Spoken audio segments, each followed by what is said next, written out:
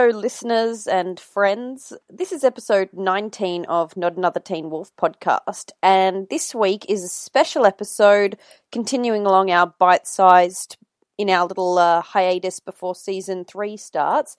This week we are going to be tackling the very fun and potentially controversial, but surely interesting topic of shipping and fan fiction in the Teen Wolf fandom.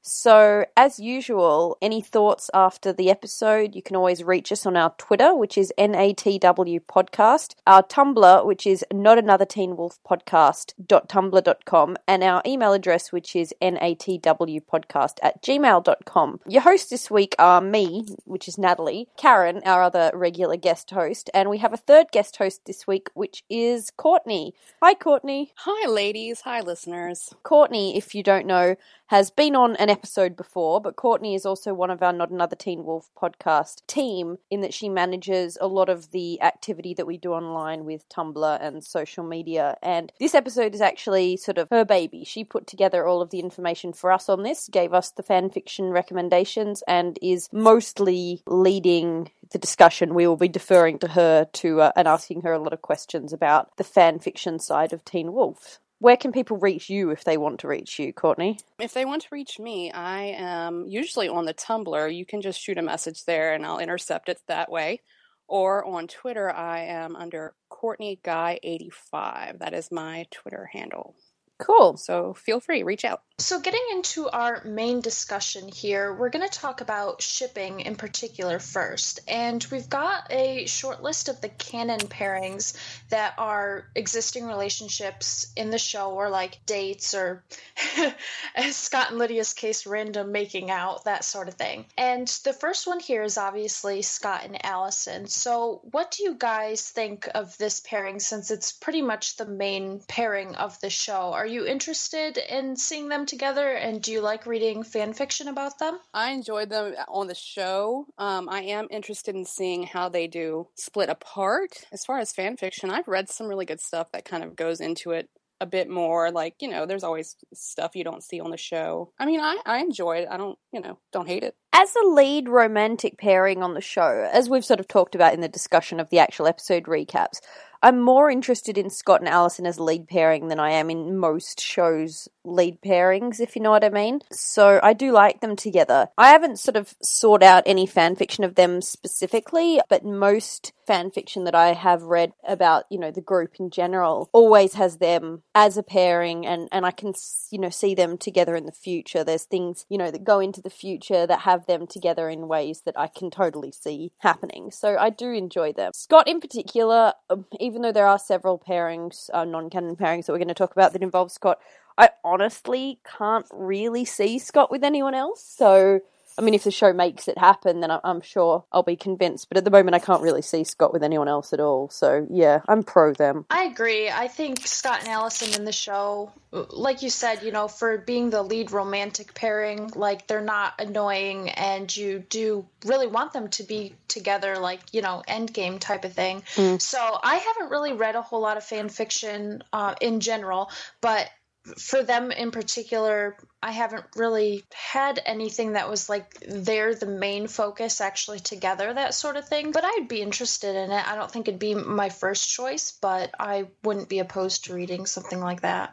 So then we have Jackson and Lydia too. What do you guys think about those together? I've never really read any fan fiction that involved them as a front, like a leading couple, but they're really mixed in a lot of fic, because obviously Colton's not coming back, so 50% of the fic I've read, they're not together, and 50% they are. It's pretty mixed. I mean, I haven't really sought out anything with them. I liked their development on the show. Like in season 2, it really meant a lot to me. And again, as we did the recaps, I mentioned that like their kind of painfulness when they were broken up, when Lydia was discovering he was the Canimer, and then they're sort of getting back together at the end, and her saving him, really like touched me. Like it made me cry, and I really cared about their pairing. And so I was so annoyed that Colton is not coming back for that reason, because I don't think that's something Lydia's just gonna get over, so I don't know where we'd go with her romantically. I've seen a lot of interesting fic that has, again, them in the background. Sometimes it's together, sometimes it's not. A lot of the early season 1 I haven't read like tons, but from what I've seen, I definitely wasn't watching Teen Wolf when season 1 was airing for the first time.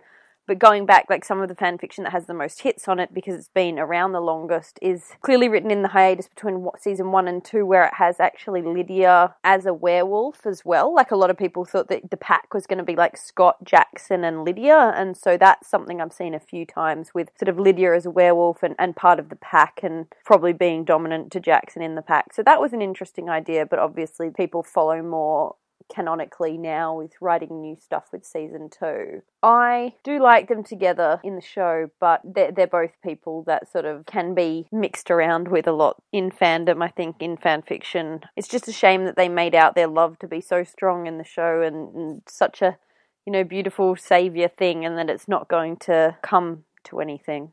Yeah, I agree. It's going to be interesting to see how they explain that at the beginning of the season. Yeah, I don't dislike Jackson and Lydia, but now that Colton's gone, I guess I don't really care about them that much because, at least for season 3, nothing's really going to happen. So I guess I'm just kind of over that pairing for now. But maybe in the future, that could be something really interesting that they could end up putting back together. Yeah. So this next one, I'm not even going to ask you if you guys like it or not because, the answer's pretty obvious. But I guess this is a question for you, Courtney, in particular. Have you read or seen any or a lot of fan fiction about Derek and Kate together? Oh, painfully, yes, I have. There's a lot of fic where people will try to, I guess, explain the dynamic and try to go into what happened, and it's interesting. I know if you've read the book, there was a little bit, but that really wasn't confirmed as canon. So a lot of people kind of have gone back and written their own,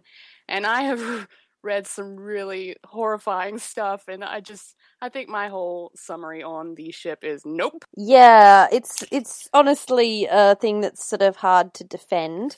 And again, I've read a few different takes on it. I've read something somewhere from Kate's perspective, and I'm just like not sure why you'd bother trying to, rationalize this. But I definitely like it as an aspect of fandom and fan fiction that is sort of Derek's baggage, like exploring his issues with other people because of that background. Yeah. So it sort of adds a certain something, but I'm definitely not pro the pairing, Yeah, I think it'd be really depressing to read something like that, so I don't know, maybe I'll just kind of avoid those stories.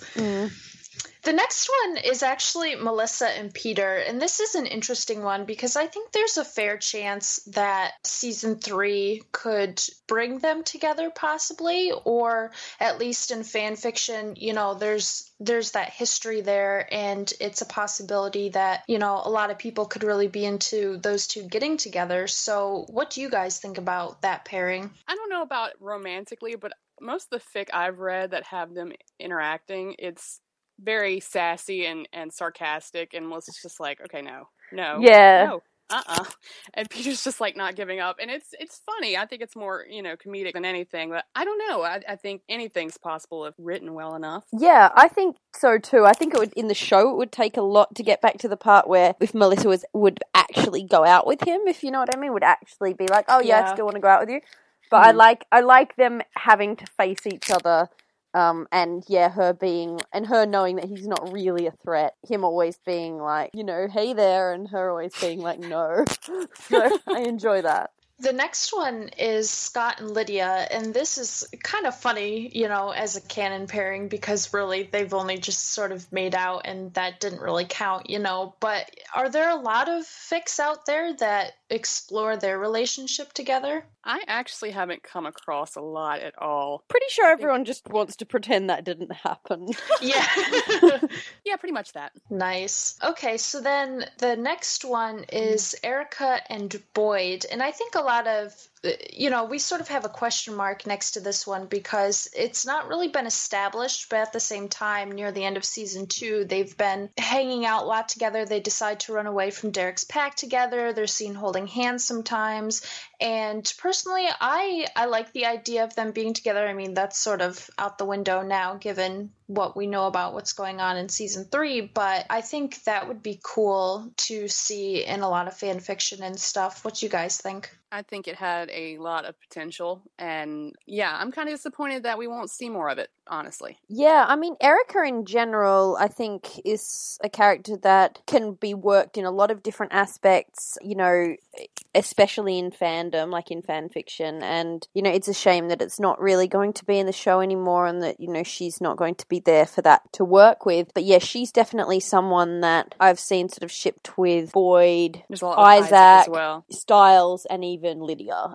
You know, she's someone that, because she's so sassy and forward and powerful female, people really liked her. Or really good stuff with like a friendship developing between her and Stiles as well, which would have been something I would have really liked to see. I never quite vibed the Boyd thing, like as far as whether they were meant to be together. Like they had that one scene of them holding hands, but I didn't know if that was just like comfort or if it was couple thing, because there was also that other scene where she and Isaac were trying to go after Jackson to stab him in the neck with their, you know, tranquilizer, but they were kind of making out with each other and making out with Jackson, and that was all very makey outy. So I've always thought about I've always thought about like Isaac and Erica as a pairing as well, but the fact that her and Boyd went off together and ran off together as well, perhaps they were just, you know, all in it together, you know, they're all a bit cuddly in the wolf pack apparently. So in general, I think it's a shame to not have her anymore in whichever pairing, really. Yeah, I sort of flip-flopped a lot back and forth with her actually, because at first I was like, oh, I'd really like to see her with Stiles because she obviously had a thing for him, and then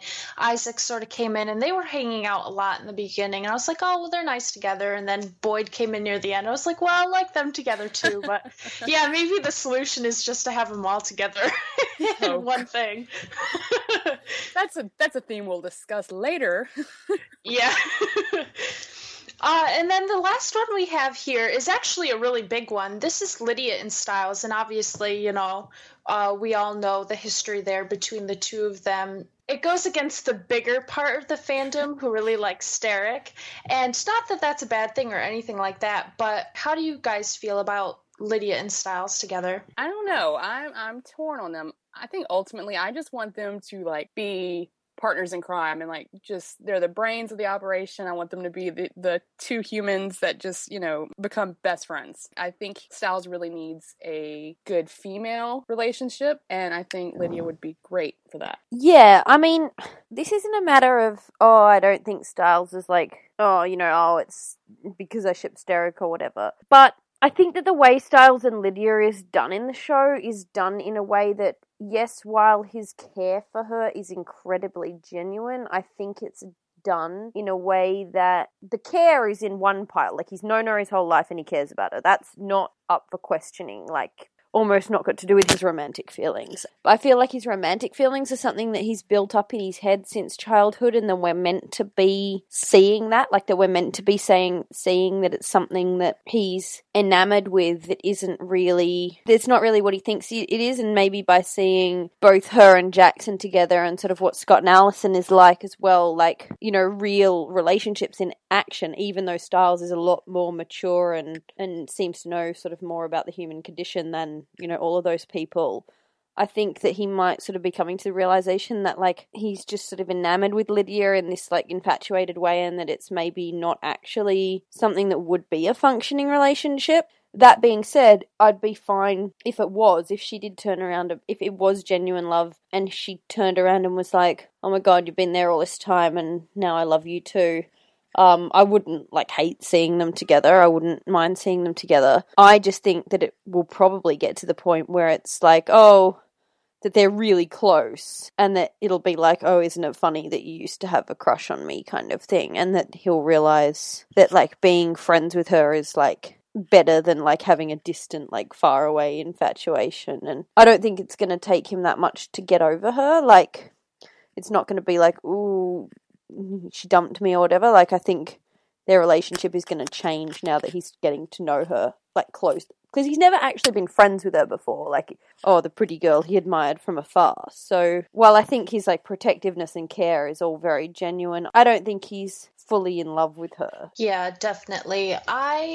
When the show, first started, like season 1 and most of season 2, I was definitely on board with the whole Stiles and Lydia thing. And then by the end of season 2, I really enjoyed the non-romantic comfort that they took in each other at the season finale, because I thought it was really great that they sort of are the humans, and they're kind of on the outside, and yet they went to each other because they knew how the other one was feeling. I really enjoyed that. So I definitely, like you said, I wouldn't mind them together at all. I think if it comes back around and Lydia realizes that, oh, yeah, I love you too, then I don't think that's a horrible thing at all. I think that would be a really cool thing. But for now, I think it would be interesting to see both of them, or even especially Stiles, just sort of branching out and finding new people. Yeah, I think that, as well, by the end of season 2, that connection between Jackson and Lydia,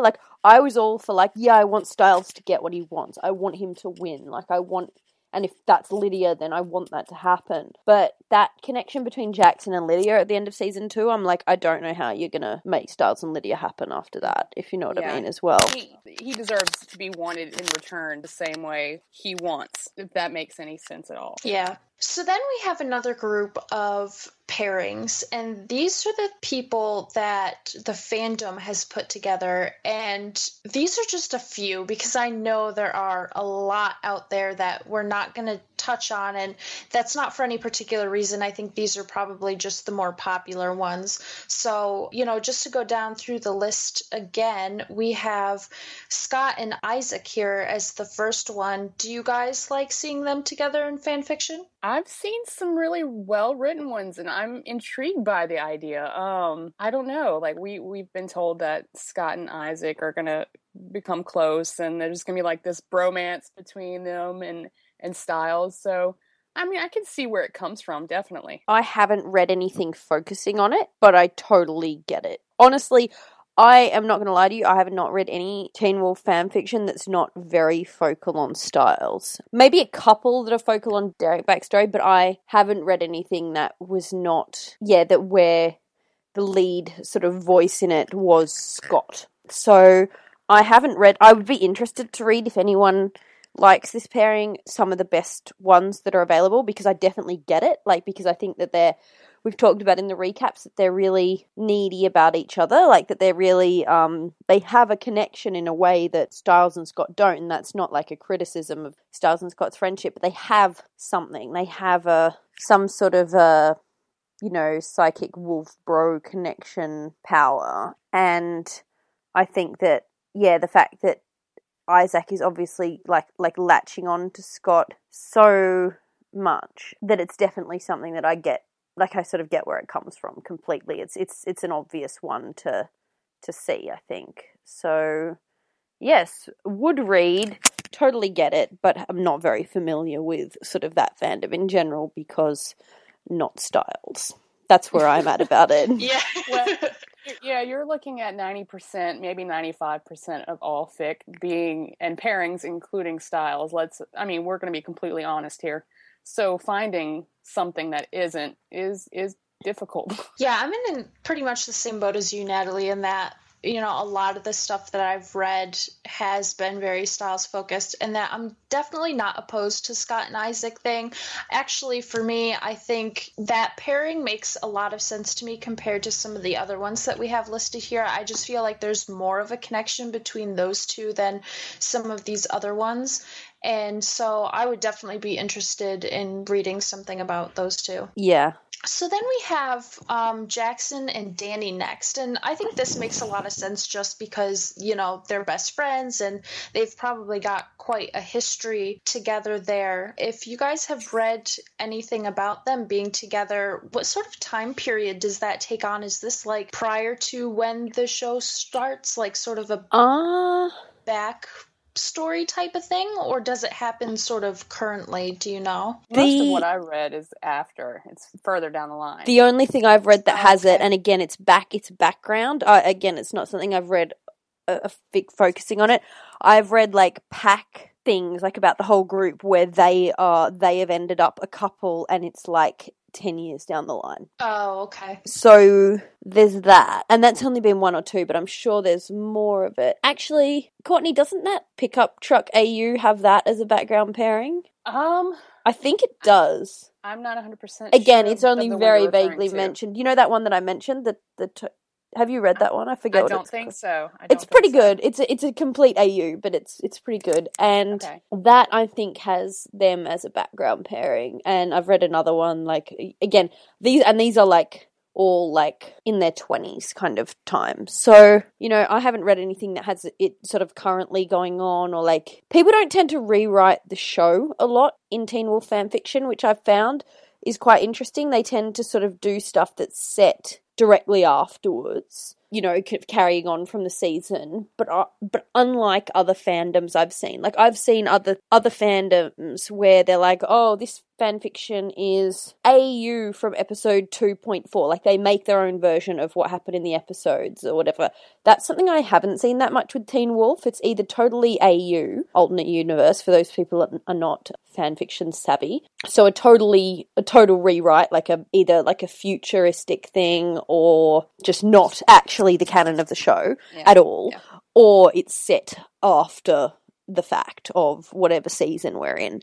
There's definitely stuff out there that's completely not compliant with season 2, but it was written in the break before season 1, before season 2 happened. So I haven't seen anything that really deals with them together currently, because people just don't canonically accept that they're together currently, if you know what I mean. Mm-hmm. Yeah. I'm going to skip ahead to one, but this is, I think a lot of people like the idea of two best friends ending up together, which is why I think a lot of people suggested Jax and Danny, but this leads into Stiles and Scott. And I have a lot of people who have wrecked, you know, stories, and they love this pairing because no,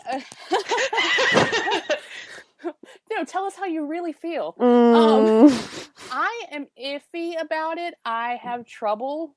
I mean, I've read a few really good, like, well-written fics about Stiles and Scott, but I still struggle with grasping them as a couple. I just can't. I don't like best friend / like, I just, like, Harry Potter, like, there's a contingency of people that really like Harry and Ron as a pairing, and I'm like, I just can't be going on with it. Like, best friend, like, when best friends are that close, I am not going to lie to you. This is fan fiction. Everything goes. Please don't judge me. But I have read incestuous pairings that I prefer to some best friend pairings. I feel more comfortable with some weird incest fan fiction than I do with the way that some best friend fandoms are done. So that is how much I have about some best friend pairings. And I think Stiles and Scott is one of them. Like I said, the Harry-Ron thing is another one that would be a comparable example, I think. Yeah, I mean, I'm not opposed to it, but I think both of them, Jackson and Danny and Stiles and Scott, for me, it's just like I'd rather see them as friends than as romantically involved. And so it just doesn't really do anything for me. But I mean, if there is some really well-written fic out there about it, then, you know, I'll give it a try. I'm not opposed to it. Maybe it'll change my mind. I'm trying to think of pairings in fandoms that are really close friends that I have liked. Again, like Glee, for a while, people really liked like Finn and Puck together, and I'm like, even though they have had quite a lot of angst, so I suppose angst leads to pairings sometimes. And I didn't like that. Courtney, can you think of any that... Well, I mean, you were talking about Glee. I know a lot of people are liking Blaine right and now, Sam. But yeah, but that's different. That's different. That started as a crush, and it's like... Yeah, that's different. Like, I think, like, long time, like, lifelong best friends, like Stiles and Scott, Harry and Ron. I think a lot of people just like the intrigue of matching two people who maybe don't get along so well. Yeah, and finding first. The ways that they could be compatible rather than like, surely it's just boring. Surely it's just, we get along in every way and now I love you as well in a romantic way, so aren't we cute? It's like, wow, the end. Like, you know, it's kind of boring, I think. That's what it is. And there's no, like, interesting taboo to it, which is Agreed. a big part of fandom. Okay, moving on to the next one now. This one's actually really interesting to me. It's Derek and Lydia, and I really don't know anything about this pairing, and I'm sort of curious why people put the two of them together. I've never heard of that. Peter and Lydia, yes. Derek and Lydia, I have never seen anything involving them. I've actually never really read anything, but someone did suggest it on the Tumblr, and it kind of like, it stuck out to me. I don't know. I see them butting heads a lot, but I guess I can see where it's coming from, but I would need to see more interaction between the two, because there really hasn't been a lot of interaction between the two of them, and I think it could be. I mean, anything's possible on this show, really. Yeah, I agree. Yeah, I've never seen it, and I don't know what I'd think of it. The thing I've seen more of is like the idea of not actually fics about them as a couple, but the idea of like Peter and Lydia because of their weird history. Mm-hmm. I put in Scott and Danny, even though it wasn't a list, mainly because I just wanted to mention it. Yeah. I don't know how much fan fiction this has about it, but especially in the first season, I was like, wow, in the show at like how much what I vibed as sexual tension there was in between all of Scott and Danny's interactions. I really loved it. Like, I really was like, funny. wow, they really vibe really well together. So that's a pairing that I am surprised isn't super popular. Like, I understand the Scott and Isaac thing, and obviously I kind of understand the Jackson and Danny thing. Jackson and Danny, I do get more than Scott and Styles, because Jackson is a very abrasive person, and like Danny is like one of the only people that can deal with him. And so like I think people who are like that abrasive and dysfunctional, when they have someone who like gets them and accepts them anyway, that's like a very special kind of friendship. So I get that. But Scott and Danny, Scott just seems to adore Danny and thinks he's so amazing, and then like, and Danny's always like, what's wrong with you? Even in the second season, they have cute interactions as well. So I'm all for Scott and Danny. If that ended up happening, I'd be totally okay with it, but I don't think it will. Have you seen any of it? Or I haven't really come across a lot of fic, but I see what you're saying now. I guess a lot of people don't write much of it, because when you go from season 1 to season 2, there's not as much. Like, I see the scenes that you're talking about now. I get it. There's a lot of interaction between the two of them that could be interpreted that way, and I think it makes total sense. And then season 2, it's just not as much, so it kind of bled into fic. I'm surprised that it wasn't a huge pairing, honestly, because I totally just vibe this like awkward crush thing. Yeah, I don't know. It just would have been interesting to me, but oh well. I think there was more focus on the next one on the list, maybe, versus Scott. Yeah, why don't you take that, Courtney? Because I know you have some stuff to say about that. Okay, the next one is Styles and Danny. Okay, this is actually one of my favorite pairings. I don't know, maybe it's their interaction, but the funny thing is I've got a lot of comments on the Tumblr where people were suggesting them as a couple, and they were like, don't cringe, don't judge me, and I was like, guys, you just don't even know. Like, this is one of my favorite pairings, so please don't even apologize, because I've seen a lot of this in fic. Now, most of it's their exes, where I've seen that a couple of times. Yeah, actually, I was just trying to think, have I ever seen it? And I'm like, no, I've seen with their exes. Sorry, go on. Yeah. So I've seen a couple where they're they're the primary couple, and I've really enjoyed them. Like, I could see where it could happen. Why would people say, like, in general, like, oh, don't judge me for liking this pairing? Because it's fandom. There are a few pairings that if you like, in general, in the whole world, like, if you like this pairing, you're probably wrong, and probably a bit morally decrepit if you like, Derek and Kate, or like, something horrible like that. But like, I just mentioned 2 seconds ago that I've read pairings that are incest, in fan fiction, and people write pairings of everything, and so why do you think people would say, like, don't judge about Styles and Danny? Ultimately, because it's not Derek. They're like, oh, you can't have Styles with anyone except Derek. Yeah, you can't pair either of them with anybody else, or they think that you're automatically, they're like, well, anti-Derek. But yeah, I also like Styles and Danny, or Derek and Lydia, or whatever, and they think it completely, it's not, one cancels the other out. And I was like, no, I don't think that's how that works. Like, it's not either of them are canon in the show. Like, oh well. Okay, for Styles and Danny, I'm definitely not opposed to it. I think it's intriguing, and I actually kind of see it. There was one fic that you had me read, Courtney, Crashlanders, I think is what it was.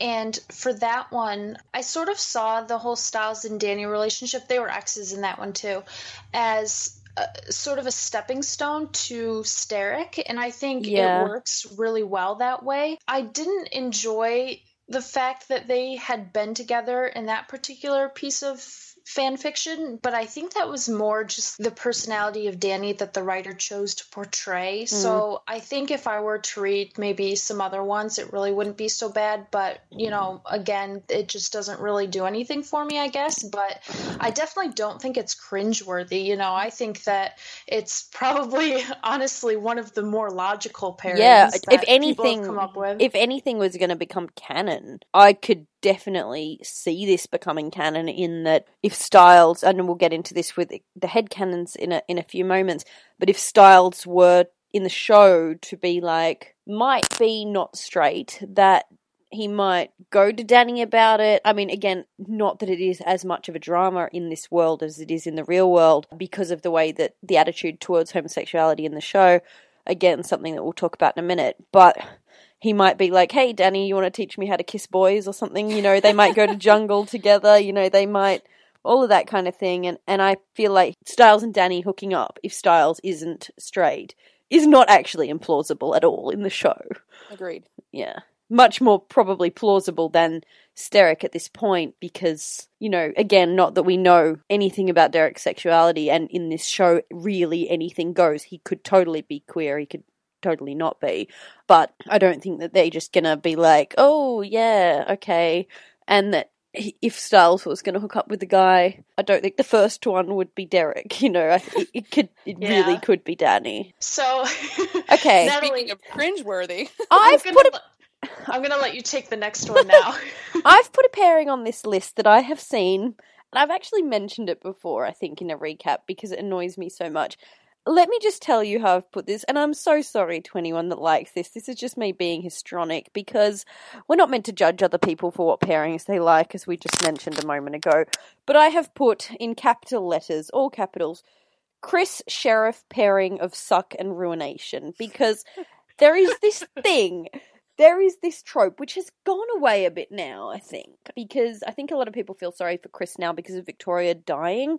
I have a feeling that a lot of this stuff that had this in the background might have been, again, stuff in season 1 and 2, between season 1 and 2, where they had Alison's parents divorce because Chris realised that Victoria was like a crazy bitch and that Chris was a good person, blah, blah, whatever, don't care. There's this thing where it's generally the background of a fic of Steric or the whole family, you know, the whole pack, you know, sometimes in the future, a few years in the future, you know, whatever.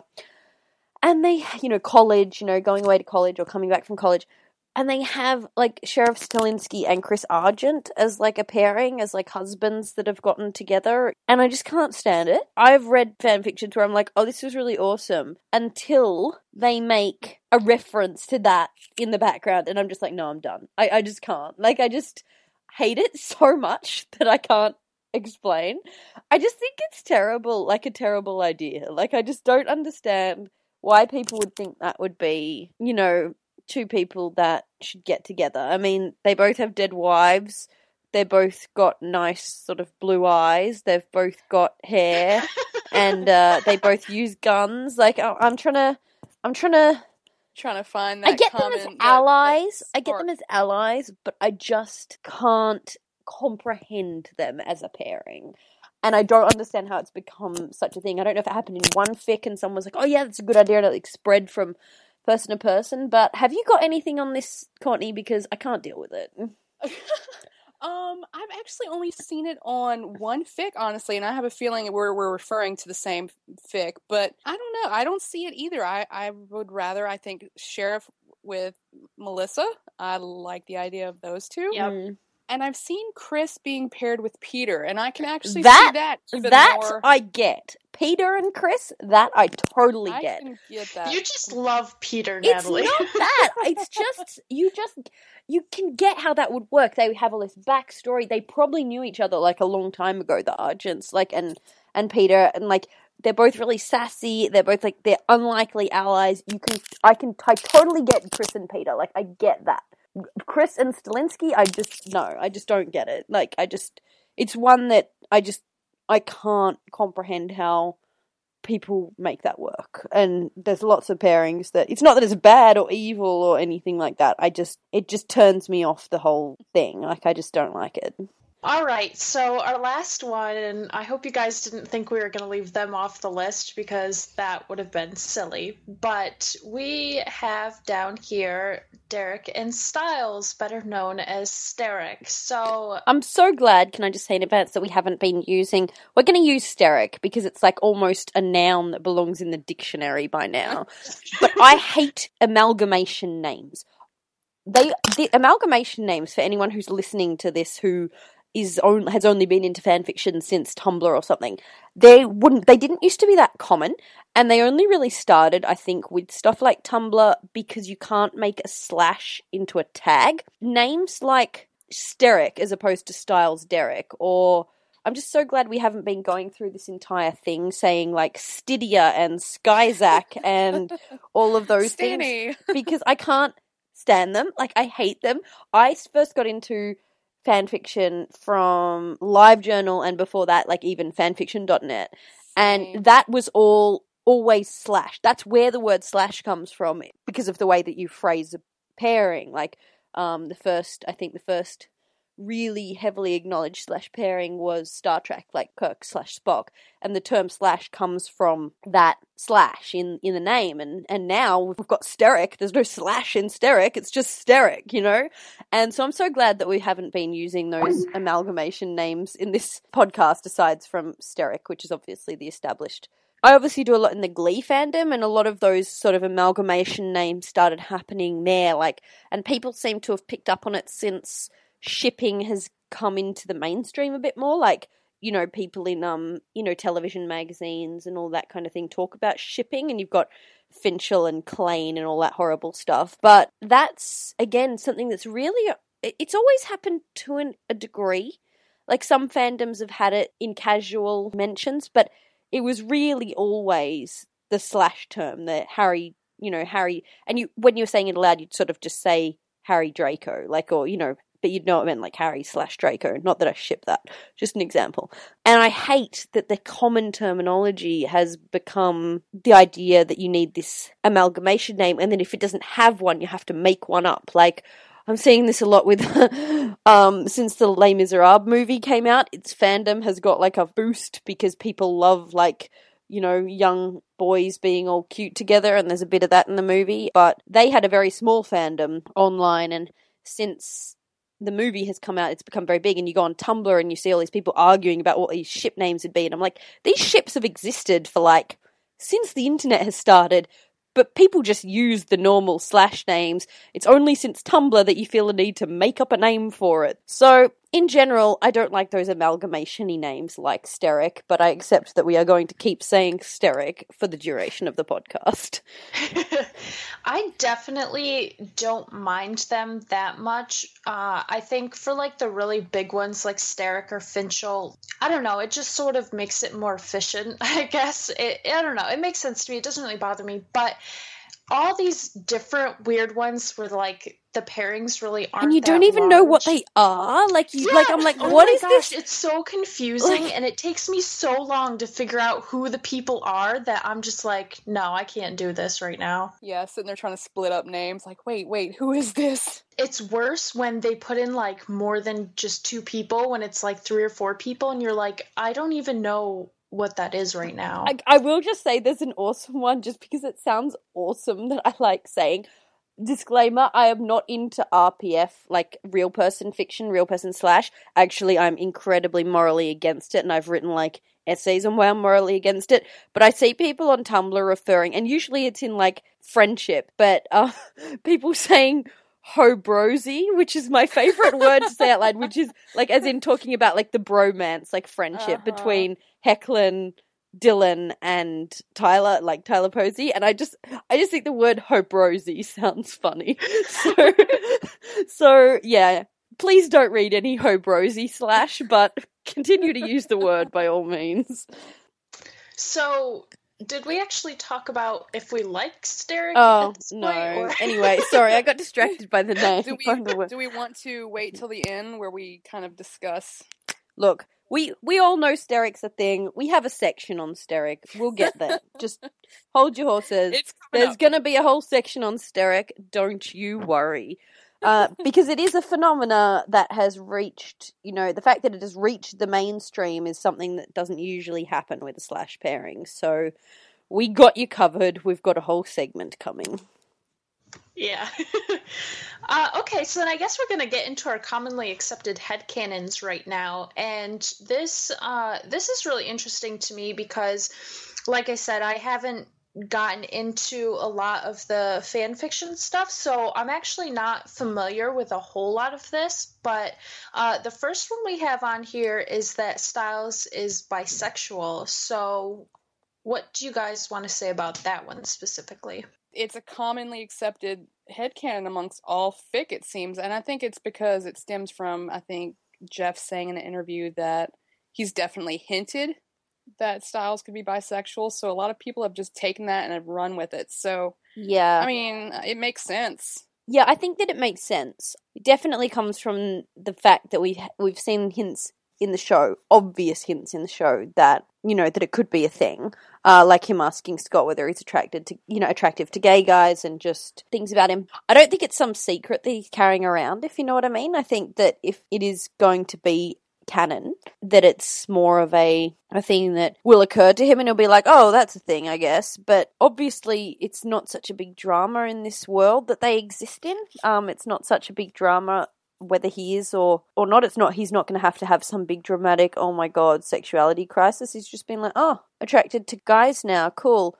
I mean, a big aspect of it that I like, that I prefer in fan fiction, is the idea that he pretty much has not expressed any notice really for anyone except Lydia, and that's meant to have been since he was in 3rd grade. And it's more that when he sort of gets over Lydia, or starts to get over Lydia, that he realizes what other people he's attracted to, and that some of them might be guys, if you know what I mean. I like that idea, as opposed to like, ooh, everyone knew Stiles was bisexual, or ooh, Stiles has always secretly been bisexual. I agree. I think he's just been super focused on Lydia that nobody's even thought about his attraction to anybody else. So I agree. I like that. Yeah. I think this is one of the more logical pieces of headcanon too, just because, it has been hinted at in the show so regularly that even if it isn't set in stone, I think it's more than a possibility that it could actually become canon.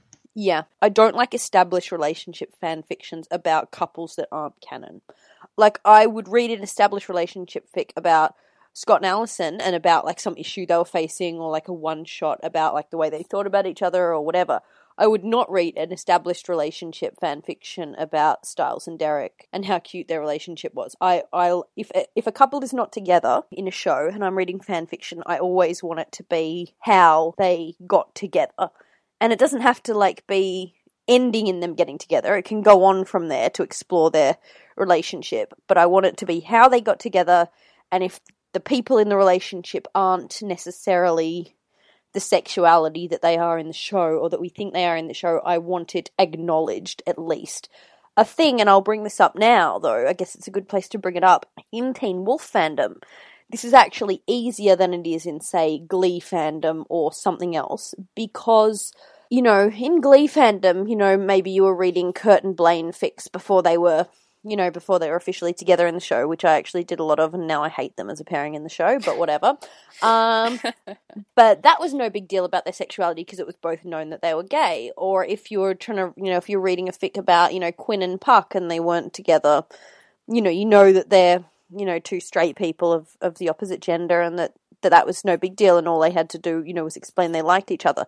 But if you were reading, say, a Puck and Kurt fic, which was the biggest pairing in Glee before Blaine came into the show, the biggest pairing on Glee whatsoever in fandom in season 1, like before Blaine came into the show and before sort of Britannia became a big thing, was Puck and Kurt. It was the biggest slash pairing. And in a fic of them, you would have to have it explained why Puck was now attracted to a guy. If you know what I mean, it would have to be explained because he is seen as a straight character, and you would have to have going through him like why he's now attracted to a guy and why he has these feelings. That's something I do like to see acknowledged in fan fiction when you have people doing something that's not necessarily the sexuality that you think they are. But in Teen Wolf fandom, it's less of a big deal, or it requires less explaining because their world is so whatever about sexuality. Like, it would be like, if Styles did discover he liked guys, or we did discover that Derek liked guys. If Derek hit on Styles and Styles was like, oh, I didn't know you liked guys, it's way less of a big deal because even though we might think Derek is straight, in this world, it doesn't really matter if he is or not because their idea about sexuality in the Teen Wolf universe, it has no stigma, no homophobia, it doesn't matter. You don't need to come out. Like, I mean, you might need to if you wanted people to know who you liked, but there's no, like, crisis about it. No one needs to have a crisis about it unless they have deep-seated personnel issues, if that makes sense. Mm-hmm. It wouldn't be like, oh my god, Derek, you like men? It would just be like, oh, Like, that was a thing I didn't know about you that happens in this world. Okay, kind of. Such a non-issue. Yeah, it's such a non-issue that I don't like people just writing it like it's assumed, but it is way less of an issue than it is in a fandom set in the real world where it is an issue, if that makes sense. I actually feel the same way about that just because, like, it's not a big deal if in a piece of fan fiction, like, we find out that Derek is gay or bisexual or something like that. But at the same time, it sort of throws me off and it seems a little unrealistic just because, and maybe this is because I'm so familiar with the show and not necessarily, like, super familiar with the fandom, but I find it kind of strange when, they just slip in there that, oh, he's had relationships with guys before or something like that. And for me, it kind of throws me off. But, at the same time, it really isn't that big of a deal and I kind of just get past it. But I like seeing that sort of established, like, oh, well, maybe I am attracted to this guy or, something like that, rather than them just sort of jumping into it. Yeah. See, I don't necessarily dislike, hearing, say, oh, yeah, Derek had hooked up with, people in the past that were guys or whatever. It doesn't bother me that much, but I don't like the assumption. I like it acknowledged that by one character, or the other, I like it acknowledged that they're saying, yeah, this is a thing. Because, I've said it before, like, just because there's no taboo about sexuality doesn't mean that you assume everyone's gay, Like, just because there's no stigma, it doesn't mean, everyone's automatically gay. So, I've read fic where Styles is like, oh, I never thought about this because I didn't realize it was a thing that was possible, but hey, cool. Yeah, that's kind of what I like. Like, that, I kind of like it to be acknowledged a bit. It requires a lot less acknowledging than in other fandoms, but I don't like, a lot of people do because the world has no stigma. They are just like, oh, everyone does a bit of a gay, don't they? Just because, and it's like, well, not exactly. On one hand, it's easier to kind of, in a world where it's not as much of a problem, it's much easier to kind of imagine anyone with anyone, or for someone, say, like Styles or like Derek to be like, oh, could this person be attracted to me? Like thinking, it's easier to think, oh, someone might be attracted to you, or you might be attracted to someone that you hadn't necessarily thought about before in this world where there is less stigma about it. But I still don't think it means that it shouldn't be acknowledged in some way and just, everyone's queer, whatever kind of thing. Anyway. Next point. Yeah.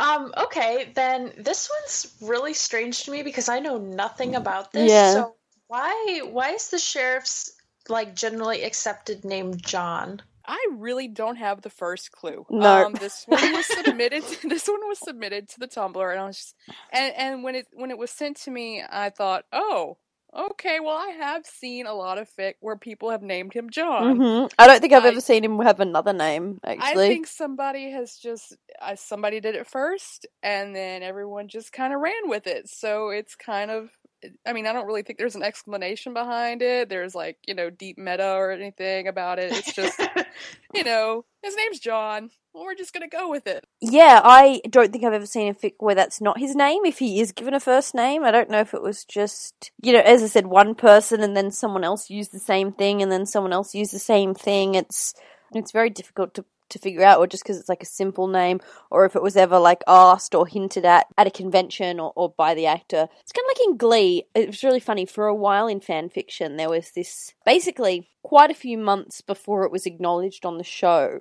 Darren Criss told a few people at a gig that he did that Blaine's last name was Anderson. Like, someone asked him, what's Blaine's last name meant to be? And he said Anderson.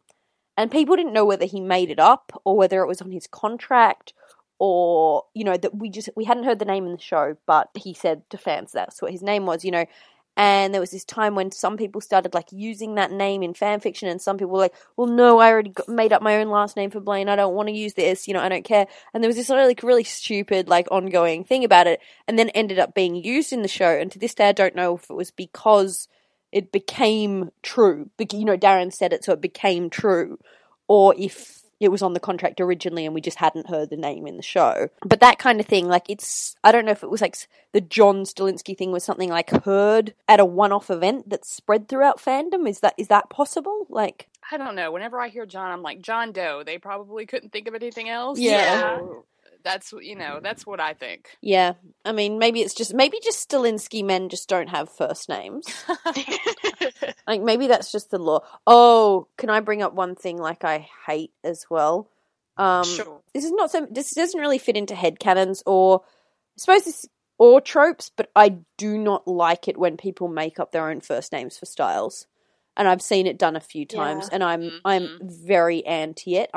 I like when people sort of cleverly reference it. They're like, that's your first name? Oh my god, but don't actually say what it is, if you know what I mean. But I do not like when people just take it upon themselves to make it up. I'm going to bring up Les Mis again. People do the same thing with that, with the whole group of students. All of those boys go by their last names, and I don't like when people just invent first names for them. I like when people make funny ways to get around knowing the first names.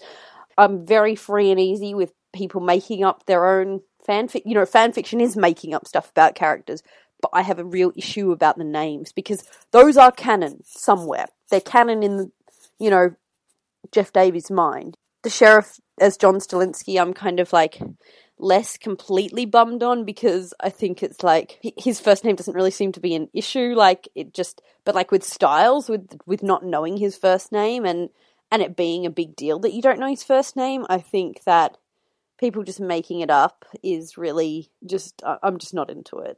Yeah, especially since it's sort of like Styles is his first name, so I don't really know why they would change it. Yeah. So I don't. Yeah, and the whole like John Stilinski thing, like, it's not that bad. It's not strange or anything, but it just sounds sort of wrong to me, I guess. Yeah, I'm not into it. So this next one's kind of funny. The next piece of headcanon we have here is that Derek doesn't know how to use a front door. So how is this usually used in fan fiction? Okay. This is just it seems like in every fic you read, Derek just likes using windows. And not even like first level windows. It's always the second story windows. He just likes to show off, I suppose. There's, nothing fun about entering a front door, so he's got to go for the dramatic entrance and go through the window. Yeah, I mean, because you always see him just showing up, just the trope in general that he kind of shows up in people's bedrooms, like, sitting there in the dark, and then you turn on the light and he's there, or something like that, or like, always has to go in and out the window. It's, usually with Styles or Scott, but it is always hilarious. I do quite enjoy that. I really would find it really funny if on the show at one point we do get a thing of him, because obviously hopefully we're gonna have Derek being a bit more like social and slightly normal, that he just like shows up to talk to, Scott or Styles or something, and does like awkwardly knock on the front door, and they die of shock when they open the door. Well, that just made me really laugh because I mean, if you've been keeping up with season 3, like the behind the scenes or like any of this, the set art, we've been shown that his apartment or whatever doesn't have a front door. It's like a blown out hole in the wall, and I just think that's oddly appropriate. Can't he afford to get a place that's not, like, broken? Like, I don't understand. That's really supposed to be his door? Like, that's not just the side part of his apartment? That's actually what he uses? Maybe that's another accepted headcanon. We can't know for sure. Yeah. Just said, look, there's no door. Go figure. Ah, that's great. So then we have Isaac being the emotional one, and this sort of confuses me, but I guess, like, did this come from that whole scene with the dog in the Yeah. Mm-hmm. I mean, I saw some people talking about this recently because, and they were like, I don't get why they've made Isaac, like, this completely, like, soppy, falls apart into pieces. Because the whole season, he's pretty sassy and mean. And yeah, he does turn around and get quite insecure, but he definitely gets over-emotional at the dog thing. But, I mean, I think that's possibly something that anyone with, like, a soul might get upset. Because Scott says I cried too when I did it, if you know what I mean. Like, and we don't necessarily think Scott's over-emotional. I mean, we think he's a bit nuts, but we don't think he's, like, the soppy, over-emotional one. On one hand, Isaac seems very needy in that he's like, he really doesn't know what to do, and he kind of seems to defer to anyone who can tell him what to do and help him, like once he sort of gets over himself, that is. Like, he wants Derek to tell him what to do, he wants Scott to tell him what to do as far as helping him and stuff goes. But his actual personality, he's got that really, like, dry humour. Like, he's quite tough. Like, he beats up those guys when Scott and Stiles won't, like, to get them those rave tickets. Mm-hmm. And he's always really sassy. So, besides from the, like, kind of slight, like, neediness when he realizes, like, that he wants to depend on Scott instead of Derek and the thing with the dog, like, I'm not sure. Yeah, it's always such extremes, I think. I think people took the dog scene and kind of ran with it and made him very emotional. Mr. Weepy or whatever. Yeah, I mean, I think ultimately I can't picture Isaac as an alpha. No. But I definitely don't think he's as weak or as needy as a lot of fic makes him out to be. What you just said about him never being an alpha, he definitely seems very inherently submissive. Like, I can't see him as an alpha either, in that he's very keen to obey. Derek's domination works on him. He wants Scott to tell him what to do, even though Scott isn't an alpha. And so I think he is probably made to be quite inherently submissive, but I don't necessarily think that means he's Mr. Weepy. Agreed. Fair enough. And then this other one is one that I have heard of quite a bit because I think this is a pretty big piece of headcanon. But we have the whole thing with Stiles' mother dying of cancer, and then, that was sort of part of the book. And I think a lot of people just accepted it as canon, even though we don't necessarily know that that is the truth. And then, of course, we have from that Stiles cuts his hair into a buzz cut because of his mom, and then, her having chemo and losing her hair. So what do you guys think of that one? I agreed with it for a long time, and then when season 3 started filming and they were saying, oh, we're going to keep Stiles' hair long, and I was like, I'm very curious to know, even they've said that Dylan said that what would be his motivation behind letting his hair grow out, which makes me think he may not even know the motivation for keeping it short. So I'm not sure. I kind of did get that. Like, I got the idea that people had behind it, but then again, we don't know how Stiles' mother died. It did, a lot of, that's another commonly accepted headcanon that, she died of a long illness that was potentially cancer. We don't know if that's true. He definitely does seem like, someone who would do something like that. There's a lot of stuff that ties into his mother, like, that he's really domestic. Like, we know that he looks after his dad, but there's a lot of stuff that he's really domestic with, like, cooking and all that kind of stuff, and that, like, that was from his mother. There's a really awesome fan fiction, actually, that I should link you to, Karen, which is about that his mother knew the werewolves and was kind of like a watcher / spirity guide kind of person. Oh. Have you read that one, Courtney? I don't believe so, no. Oh, I'm sure you have, because I think Brooke sent it to me. It's really good, and it's going to tie into the trope that we're going to talk about of sort of the magic styles, because it's got to do with the whole like be the spark thing. Oh, okay, yeah. And it was the one, and I think it mentioned like Baba Yaga, like, you know, the Russian folklore thing. Karen, you'll love this fic.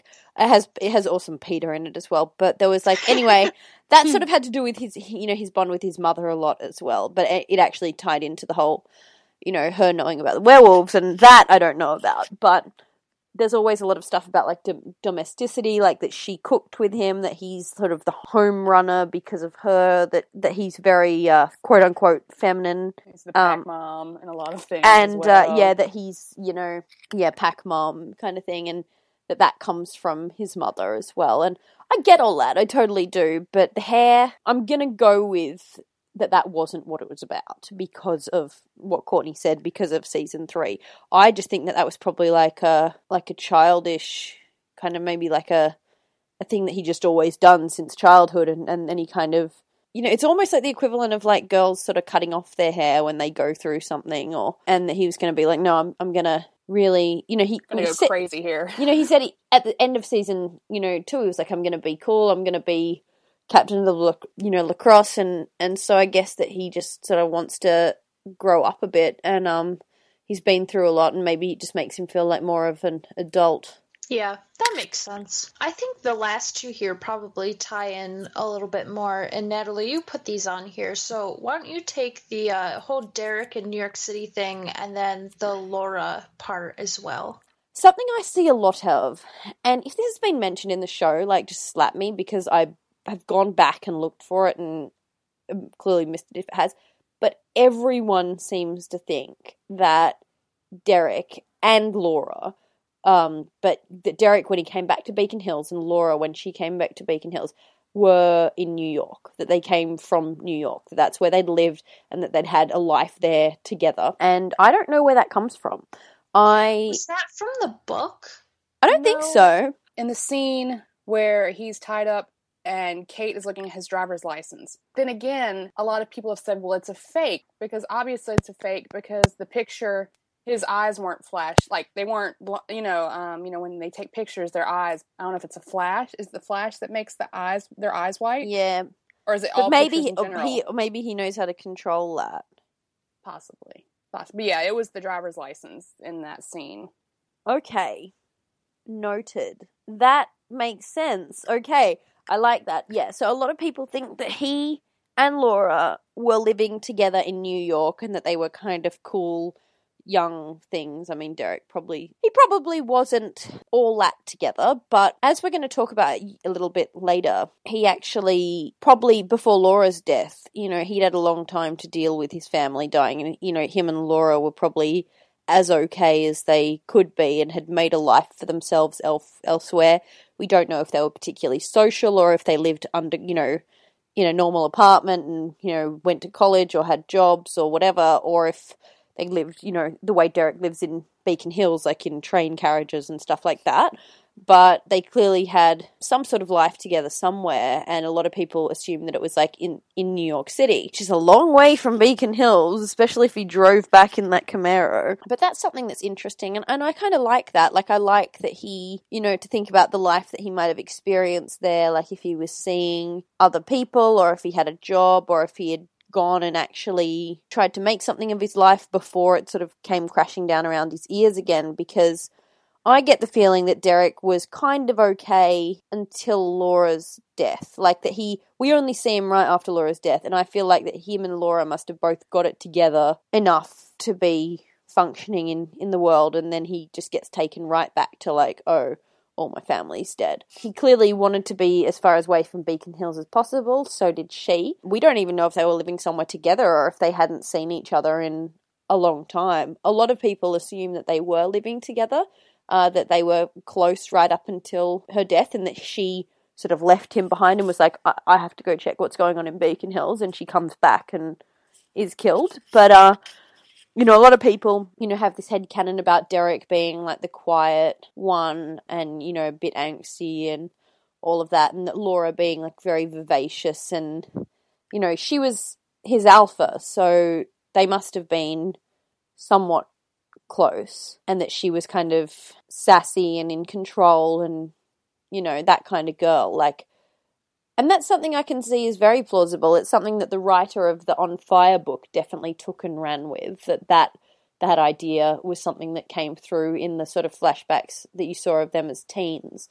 So what do you guys think about that? And, like, what do you think we're going to see of Laura in the show? Because it looks like we are actually going to see some of this, so that's going to be interesting. I think the personality quirks are very possible. I mean, obviously, it can't be only Peter with the sassiness in the Hale family, so... Yeah. I think that it makes sense. I would definitely like to find out more concrete, which I think, you know, we will, because there's supposed to be flashbacks with Derek and Laura, so I'm interested in seeing that, so we'll see.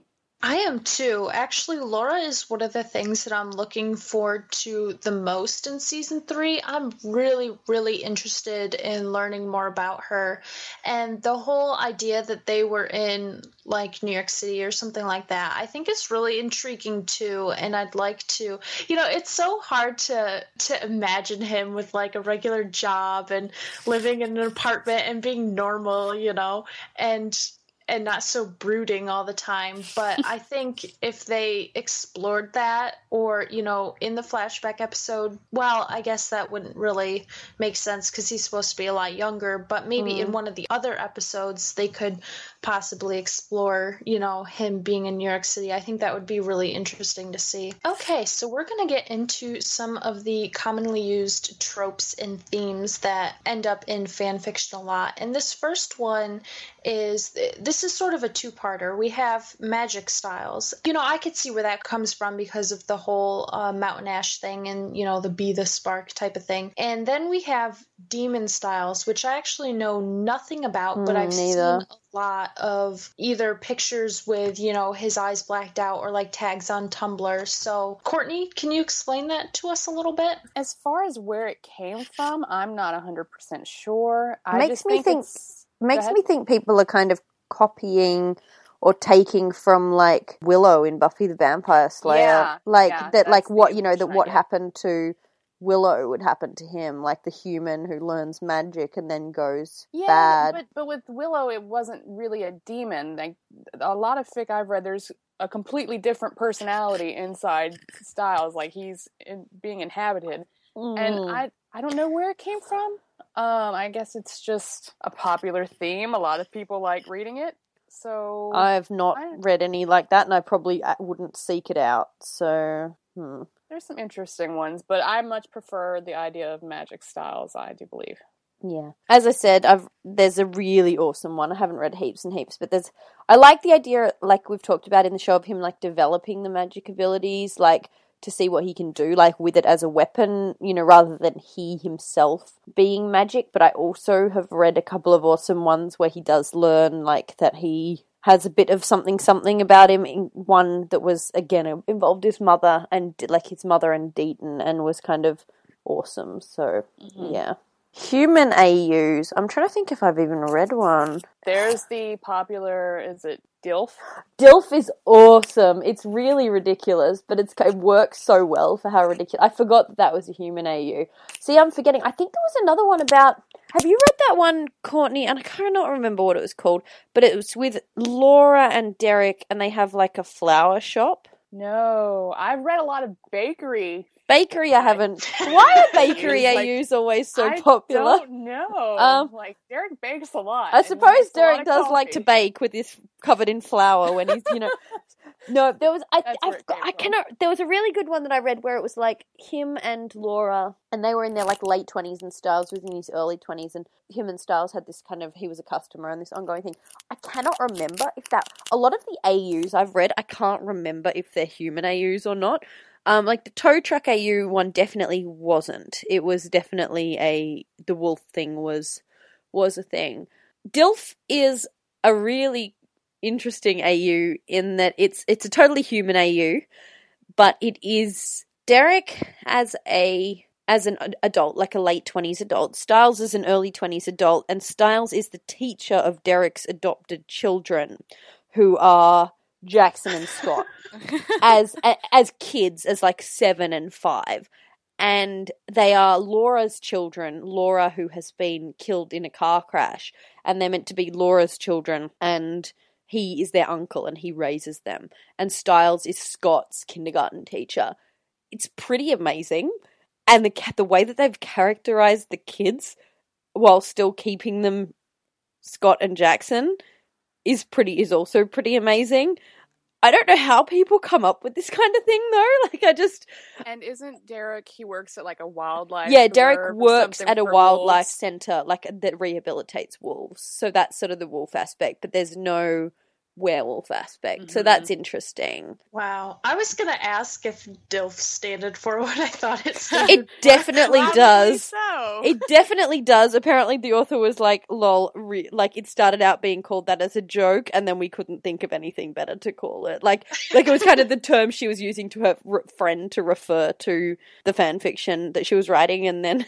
But it definitely does. Like, it's a relationship between Derek as the kid's sort of adopted father and Stiles as Scott's teacher. And it's really awesome. It is actually really, really beautifully written and very funny. And it's just one of those things, and it's just like the Teen Wolf world sort of barely exists. It's just this awesome story about these dudes. So human AUs are always interesting. Like, I always find those kind of AUs in any fandom really interesting. Like, you know, like Harry Potter, like non-magical AUs. Like, I'm trying to think of other fandoms I've read a lot in. Or I get alternately like AUs of totally normal world things that are like, you know, space or, you know, Victorian London or something like that. You know, AUs, I'm not very creative again, so I never can imagine how people think up these kind of things. Like, oh, what if I did this and then made Scott and Derek, you know, Scott and Jackson Derek's children, you know? I guess that could have been written at the time when, in between season 1 and 2, when people thought that, you know, the pack was going to, because Jackson had been bitten and we didn't know that he was going to be the Kanima, that Scott and Jackson were going to be like Derek's pack. So I guess there's that. I don't know. What other kind of AUs have you read, Courtney?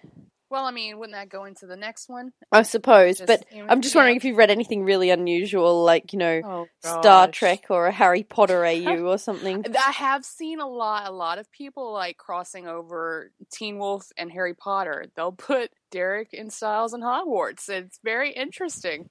Harry Potter AUs I find very difficult. Like, I find them very difficult to be good. Like, very, very, very difficult to be good, because especially if they put them at Hogwarts and you have to kind of get the era right, like would it be present day Hogwarts, or would it be like Hogwarts with the characters, or would it just be like they're American, like surely it'd be like at an American school, like, you know, like it's Harry Potter AUs are very difficult in fandom and I don't often like them, but yeah, anyway, so personally, I just want to know what house they would be in. How do you decide that?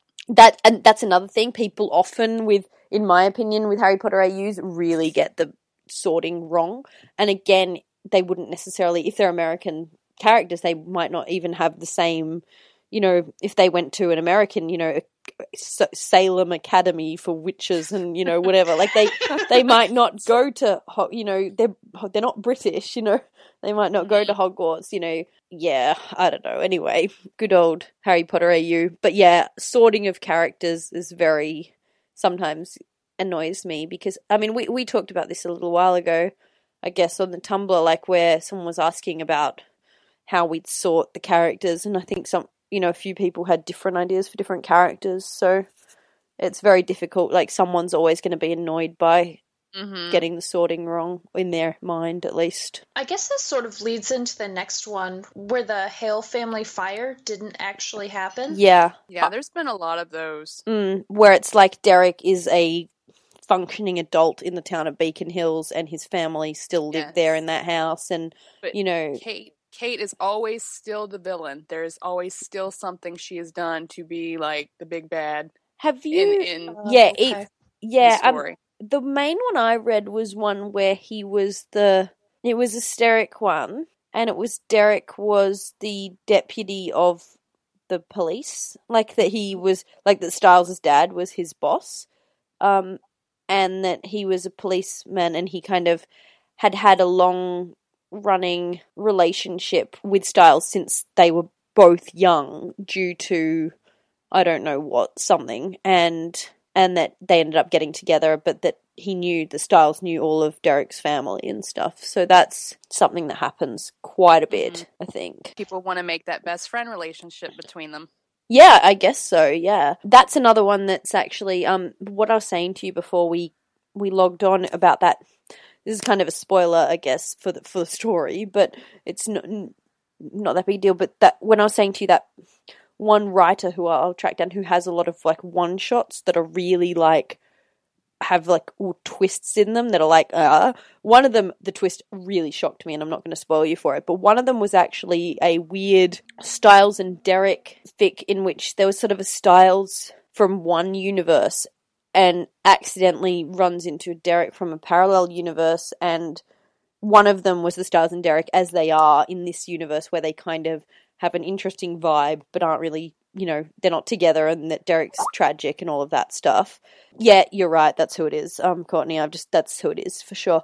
Sorry, Courtney's just messaged me that we were trying to remember the writer's name. Her name is Entangled Glow on Archive of Our Own, and you should go and read all her stories. And he kind of meets a Derek. Oh, no, Derek is from this world, and he meets a Stiles in which is from another universe in which the Hales are all still alive, and that Derek and Stiles are kind of together, but that Stiles' dad is dead and his mum is alive, and Stiles has to kind of decide which universe. Anyway, it's really, really good, and it's really cleverly done, and so that was an interesting idea of like the two versions of that kind of Hale family trope. It's interesting to just think about Derek never having gone through all that and like what he would be like, I guess. Happy. Yeah. What does a happy Derek Hale look like? Scary. Have you seen Tyler Hoechlin when he smiles? It's like disturbing. It's not even pleasant. It's just so like out of place and weird. Throwing up a lot of peace signs. Yeah. Yeah. Like he genuinely doesn't look like the same person. Like it's funny. Yeah, that's true. So then moving on to the next one, we've got Stiles and his friendship with his drag queen buddies. And this is actually one that I did run into in one of the fics that you guys recommended I read. And it was interesting. I'm not going to say I disliked it. And it definitely makes sense, you know, as far as going along with what happened in the show. And I find it generally pretty hilarious. Yeah. The fic that you read that had it in it was okay. Like they were like I quite enjoyed their relationship in that. I've read other ones where that particular aspect I liked better. Like and it's not always the same name. Like I think they always make up like a extravagant drag name for her. Sometimes it's like that she knows about the werewolf world as well, which is kind of interesting. Often it's like, you know, she's who he goes to when he's like, oh, I think I like Derek or whatever. But the fact that he had her number and that like everyone and that, you know, he brought them to like Lydia's party makes me feel like they definitely kept in contact after they met at the club. And so I really love the idea that he has this like drag queen agony aunt that he kind of bitches to about all his problems. Yeah, no, I agree. That makes me very happy for some odd reason. I know you probably have a lot to say about this next one, Natalie. I think I remember you mentioning that before. So the next thing on tropes is mate fic. I'm not into it. It would have to be very well done for me to like it. And basically, obviously what we're talking about here is the idea of, usually with Derek, sometimes with Allison and Scott as well, but that they are together as mates, that they are like predestined. And the predestined bit is the bit I have the issue with. Because it's not as if real wolves, are out there being predestined to be with each other, you know? Like, a lot of things about the mate fic are like this, like, physical, like, you see them and you know that it's your mate and, you know, or the scent of them, or you know, pining away without them, and you see a lot of this. That I don't like. I totally think you can... Like, someone who's a werewolf could take a mate, I guess, because wolves do that in real life. But it's more of a choice thing. And the predestined thing is not something I'm into at all, and I think there's too much of that going around. It sounds like imprinting from Twilight. Oh yeah. And that's not cool. Like I don't like that. Like I don't mind the idea of like, you know, Derek's mother and father, you know, maybe the show doesn't use a lot of like wolfish terminology, even if they do, you know, they don't say, ooh, Scott might be like, oh, I like that Allison smells like me, but he doesn't be like, I was scent marking Allison. I don't like when fan fiction uses those kind of creepy animal terms about them when the show doesn't talk like that, if that makes sense. Yeah, it just makes me imagine like Scott peeing on her or something like that. That's weird. And I don't like any of that. I don't like this whole, like, you know, oh, he discovered that Stiles was his mate and they're meant to be. Because if we're going off, if we're going to be that biological, it's not realistic that it would be another guy. That's another aspect. Yeah. Because I'm not, you know, I'm obviously not anti-slash, but if the werewolves have these predestined mates, then it's a biological thing and it wouldn't be another guy. So there's that as well. I don't mind the idea of, you know, if that's the terminology they want to use, if that's like, oh, my partner, you know, you know, my mate, that's fine, you know, but that's a choice, you know, that's... Yeah, there's something about taking away that choice between them. Yeah. Like, if you want them together, I would want it because it's what they both chose, not because it was, oh, no, it's predestined. Yeah. We don't have any other choice. The first Steric fanfiction I ever read was this one where they were magically bound together, not because they were mates, but because they like fell into a curse, and it was amazing. And like through being stuck together, they came to really like each other, and that was hilarious. That was amazing. So I didn't mind that. But yeah, the predestined thing, it's not really. We're gonna be reviewing a couple of fan fictions in a minute, and in one of them, it's really interesting that there was a line that talks about like a protectiveness that he feels about Stiles, that he feels about the betas, but he knows he only feels it about the betas because of the wolf, and that the way he feels about Stiles isn't because of the wolf, if you know what I mean. And I don't like the idea of mate fic. I don't like the idea of the wolf and instincts being involved too much.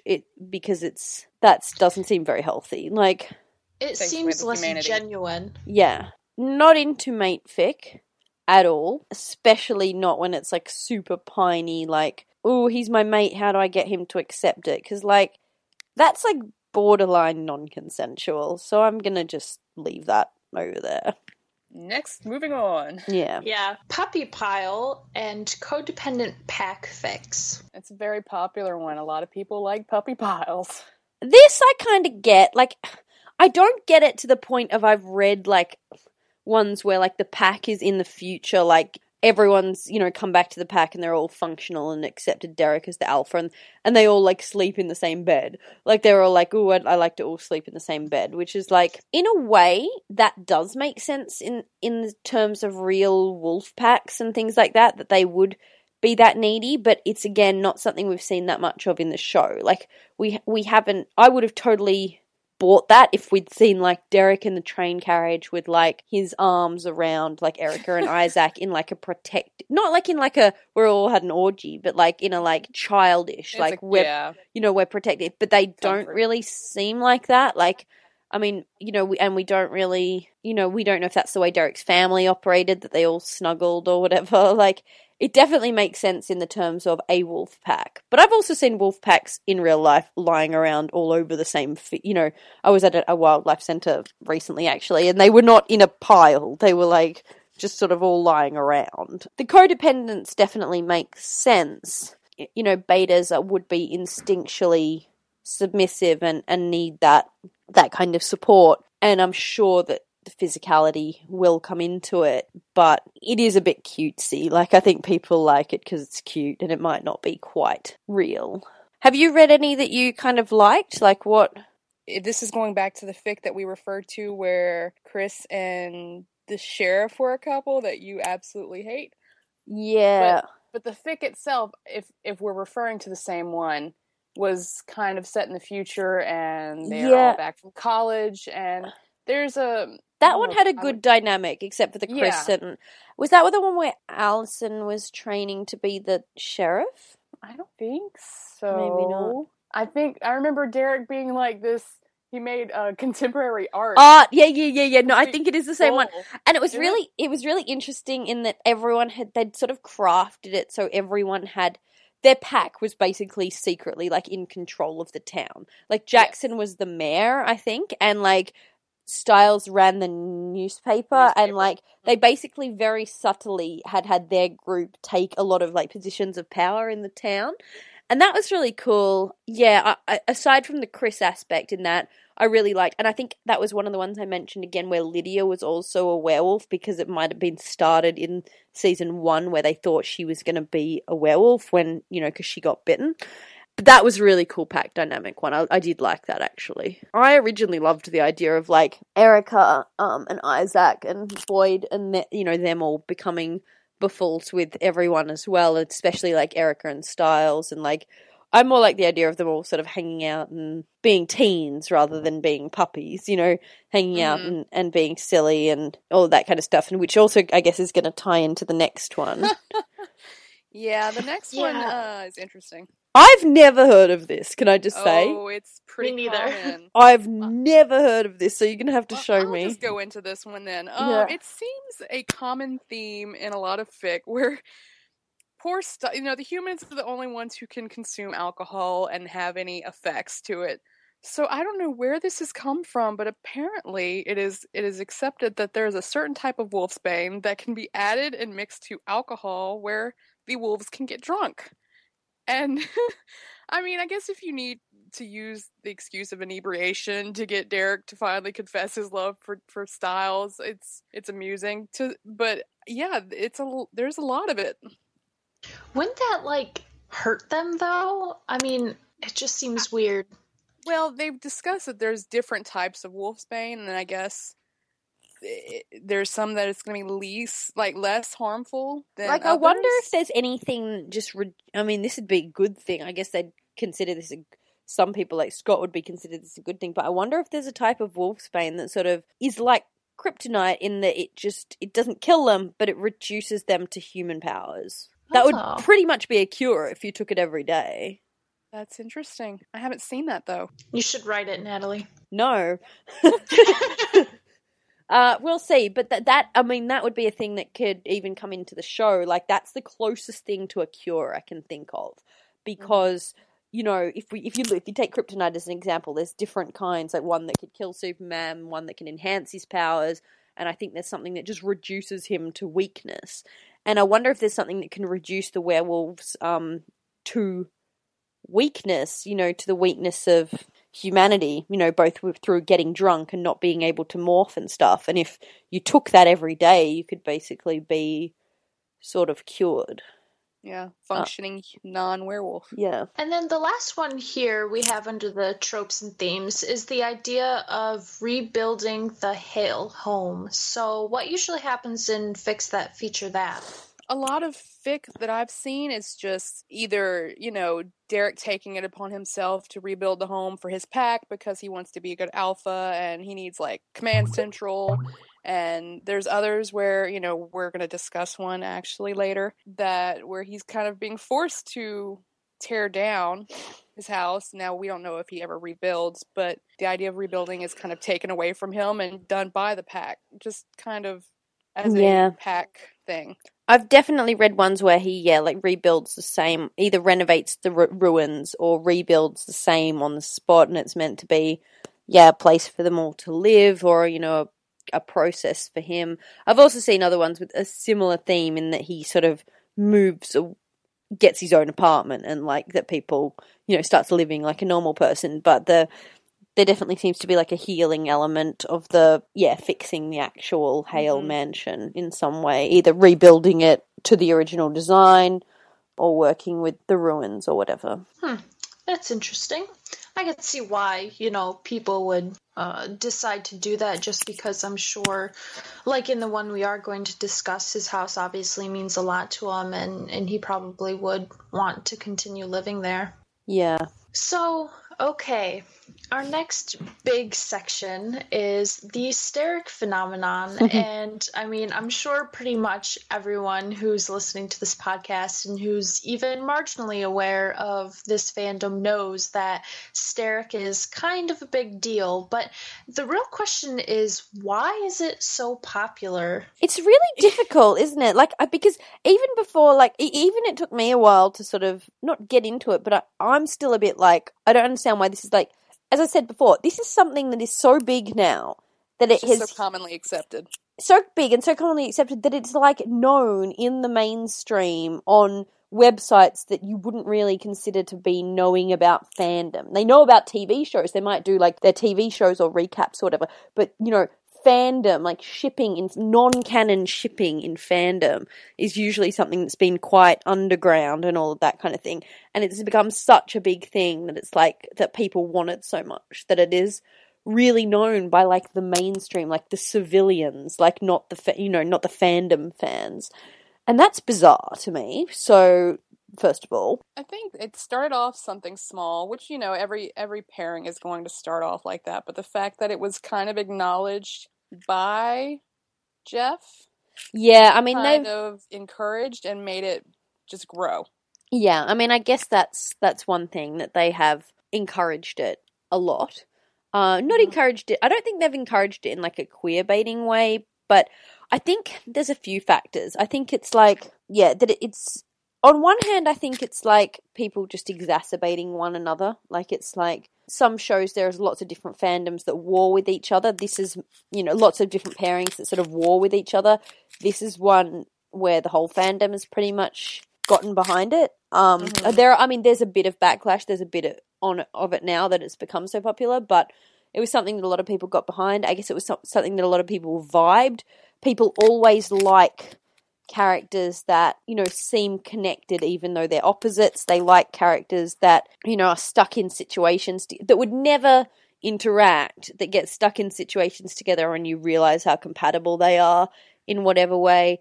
Obviously the fact that it was acknowledged and not discounted, that's the big thing as well. Like, I mean, there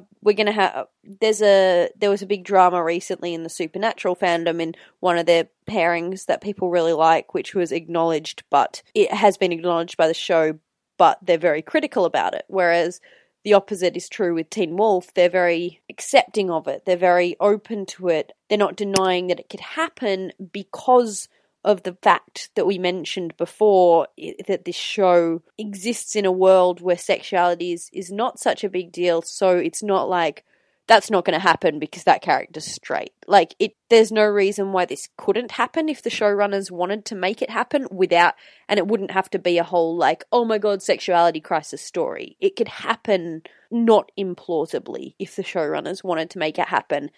They know this, the fans know this, and they've not discouraged that thinking at all. So I think that definitely adds to it, but that still doesn't explain to me why it has blown up the way it has. I cannot explain it at all, honestly.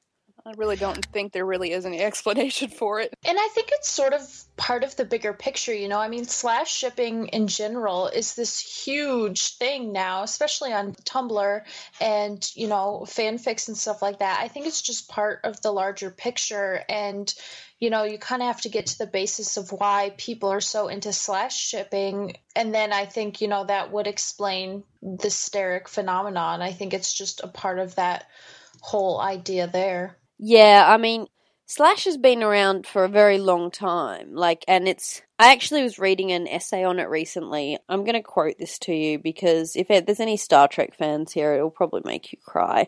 Yeah, this is talking about the Star Trek original series and movie, but it's very well known because Spock and Kirk were the first, I mean, I'm pretty sure that there might have been people back in the day who, one of the first things ever had a fandom or people behaving the way which we consider to be like fandom-ish was the original Sherlock Holmes stories. That people, when Sherlock Holmes died in the Reichenbach Falls, he ended up getting brought back.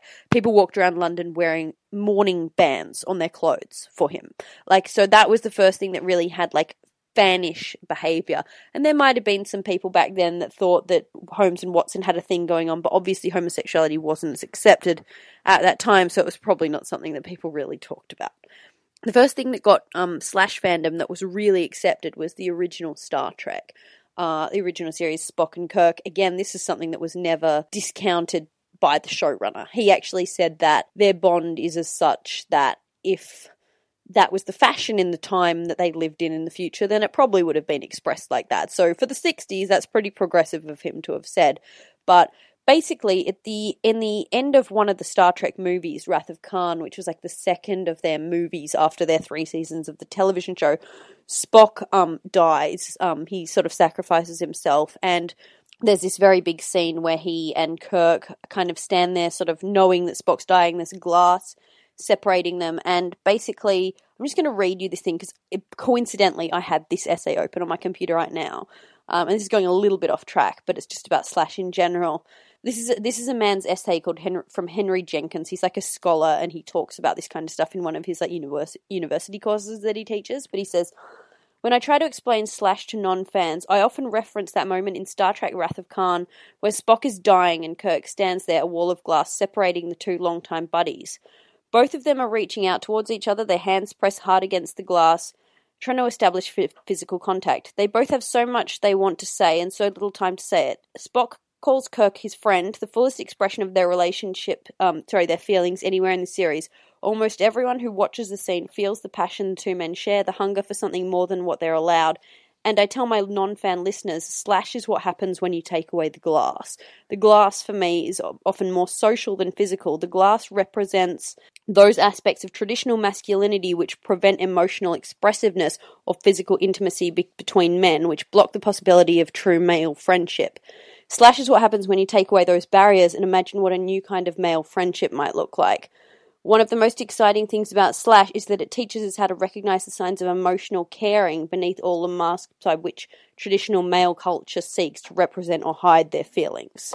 So, I think that's a pretty succinct way of putting why people are into Slash. It's not always to do with, like, sex. In fact, for me, it's never to do with sex. For me, it's to do with seeing relationships expressed in ways that men generally don't. And that's why male Slash is such a big thing, I think, for women, at least. I think nothing else needs to be said. Yeah. Yeah, pretty much. Yeah, it's a total coincidence that I had that essay open right now, but it works very well. Like, it's obviously that's pretty wordy, but when you really think about it, like, I think that a lot of that that's always been it for me. Like, it's that, and that's why people like those relationships in shows. It's why they like House and Wilson, and it's why they like Spock and Kirk. It's why they like Dean and Cass. It's why they like Merlin and Arthur. Girls like to see that dudes can love each other, pretty much. Yeah, and that makes sense. Yeah. Mm-hmm. So we see Stiles and Derek go through this hell together, pretty much so far. And we want to know how they care about each other and how they feel about each other after going through all of that. That's where a lot of it comes from. And because we don't have guys who have friendships who are like, this means so much to me, etc. It always, and, we only really understand that as romance. So that's where it goes, I guess. Anyway, where were we? Sorry. Well, now I guess we should hit the issues. Yeah. Yeah. So I guess the first one is, it makes a lot of sense that, the writers tend to sort of gloss over the fact that Derek is a lot older than Stiles. Stiles is only like 16 or 17. Derek's in his 20s, and he's been suspected of murder before, and he's kind of a shady character. And Stiles' father is the sheriff, so he wouldn't necessarily be so lenient about having his son dating somebody like Derek. Yeah, I mean, I've seen a few where he knows about it or where he gets told about it and he kind of comes to be okay with it. But I've also read a lot where he does not know, either. Yeah, usually he's in the dark. What do you think, like, of the ones where he does know? I've seen some they're as realistic as they're going to be. Mm. He's just kind of like, if I tell you no, I know you're just going to do it. And I don't know, a lot of people have issues that he would be so quick to just kind of, all right, well, here's the stipulations, it's fine, but this is, and I guess I can see where the issues would be. But usually I haven't seen any fic where sheriff's just like, no, nope. Yeah, neither. Yeah, I haven't seen anything where he totally denies them. I've seen a few where Styles, and this actually makes sense to me because I think if they were going to get together, it wouldn't be happening now. Like, say Styles is 17 when we come back in season 3, and then he might be 17 and a half or 18 by the end of the season. I've seen ones where sort of the stuff that ends up happening is in the future, like not years and years in the future, but like maybe like in his senior year, like when they're already at the point where their animosity isn't so like bad, like where they've come to accept each other a lot more, and that Styles is actually 18, so it might be like, because how far are they meant to be? About 6 years, right, in age, if we work it out on the canon that we know? I believe so. Yeah, about 6 years difference in age, but by the time Styles is 18 and Derek's about 24, and it's like, well, not the best, but you are 18, so I can't do anything about it. So I kind of like that, because it's also a realistic amount of time that would have potentially taken Styles and Derek to get to the point where they would be close enough for a relationship like that to happen. Yeah, agreed. Yeah. That sort of leads into actually the next 2 points where, in the show right now, Styles and Derek aren't friends. I mean, they know each other, obviously. They have some sort of relationship, but they're not really particularly friendly with each other. And Styles is still kind of in love with Lydia. So I know for me, like a lot of the Derek fics that I've read that sort of just gloss over that fact kind of bother me. I like the ones that really build up the relationship and sort of force them to come together and, do something, and then they realize, oh, hey, well, this guy really isn't as bad as I thought he was. And then their relationship just keeps building from there. Yeah. I mean, that's what I said, literally the first one I ever read. They were stuck together with magic and they had to deal with each other. So that was kind of ridiculous but awesome. But yeah, a lot of the times, if they are happening now, like if it is happening directly after, say, this season or something like that, I do feel that there has to be something that forces them together, whether that's just sort of Styles being like, this isn't sensible, that there's so much animosity between everyone, him sort of badgering Derek about things, but just things as they are in season 2, yeah, they're definitely not going to be jumping into anything from that current dynamic. It is nice to see things, like to read fics where not just Styles and Derek, but where the entire sort of pack becomes sort of settled, like where Allison finds her place or Lydia finds her place, or the betas kind of come together a bit more, or Scott accepts Derek as an alpha, or they work together or whatever, and they are actually all friends and have trust and things like that. Agreed. That being said, the one that we're going to the fan fiction that we have picked to talk about their relationship literally starts the day after season 2 finishes, but also works really well, like in the way that they've sort of made Styles' reasoning for being around Derek also makes sense. So yeah.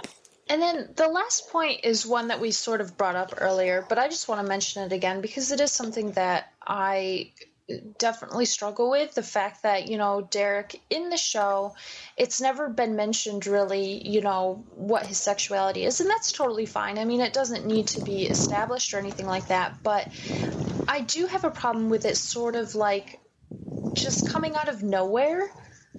And yeah, I don't know. I mean, it is hard to define because this isn't a show where it's straight until proven otherwise, if you know what I mean. Like, that's the thing that makes Teen Wolf shipping different from other shows, is that it's, and much more, why it's apparently more plausible is because it's never straight until proven otherwise, and they've shown that in the show, like with the, even like that scene with, the coach and Scott, being like, oh, Is it a girl problem? Is it a guy? You know, like, Danny's gay. Why don't you go out with Danny? Why don't you go out with Danny, Scott? But straight until proven otherwise is not really an aspect of Teen Wolf, which I think is where a lot of that comes from, why a lot of people think that Steric could be a thing. But we obviously know that he liked Kate. But again, that still doesn't really apparently mean that much in Teen Wolf world. I do think that they would have to say something, like, because, as I said, like, just because it's not straight until proven otherwise doesn't mean that everyone's bisexual and just hooks up with everyone. You know, Scott's clearly not attracted to guys, even though it's okay if he was. So, with Derek, they couldn't just have Derek and Stiles hook up without acknowledgement from at least one of them. Like, they couldn't just... Because it's really stupid, but obviously, in a, you know, the normal world, quote unquote, you could have a guy and a girl, and if they suddenly kissed, it wouldn't be like, oh my god, what the hell happened? Like, you like men? I didn't know you liked men, you know. But if Stiles and Derek, like, had this moment of tension and then hooked up, you'd have to know before the point that they hooked up that at least one of them had interest in men. You'd need to know that. They couldn't just make it happen without acknowledging the sexuality at all.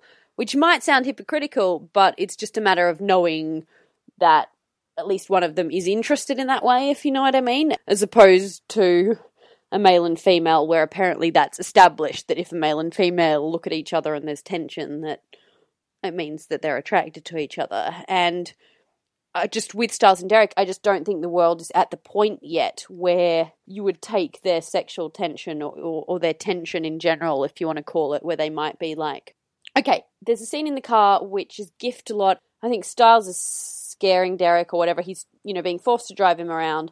And there's a moment where they're staring at each other, and it's a prolonged kind of stare. They're bickering and they're kind of like just staring at each other. And I think after that, Derek might hit Stiles' head onto the steering wheel.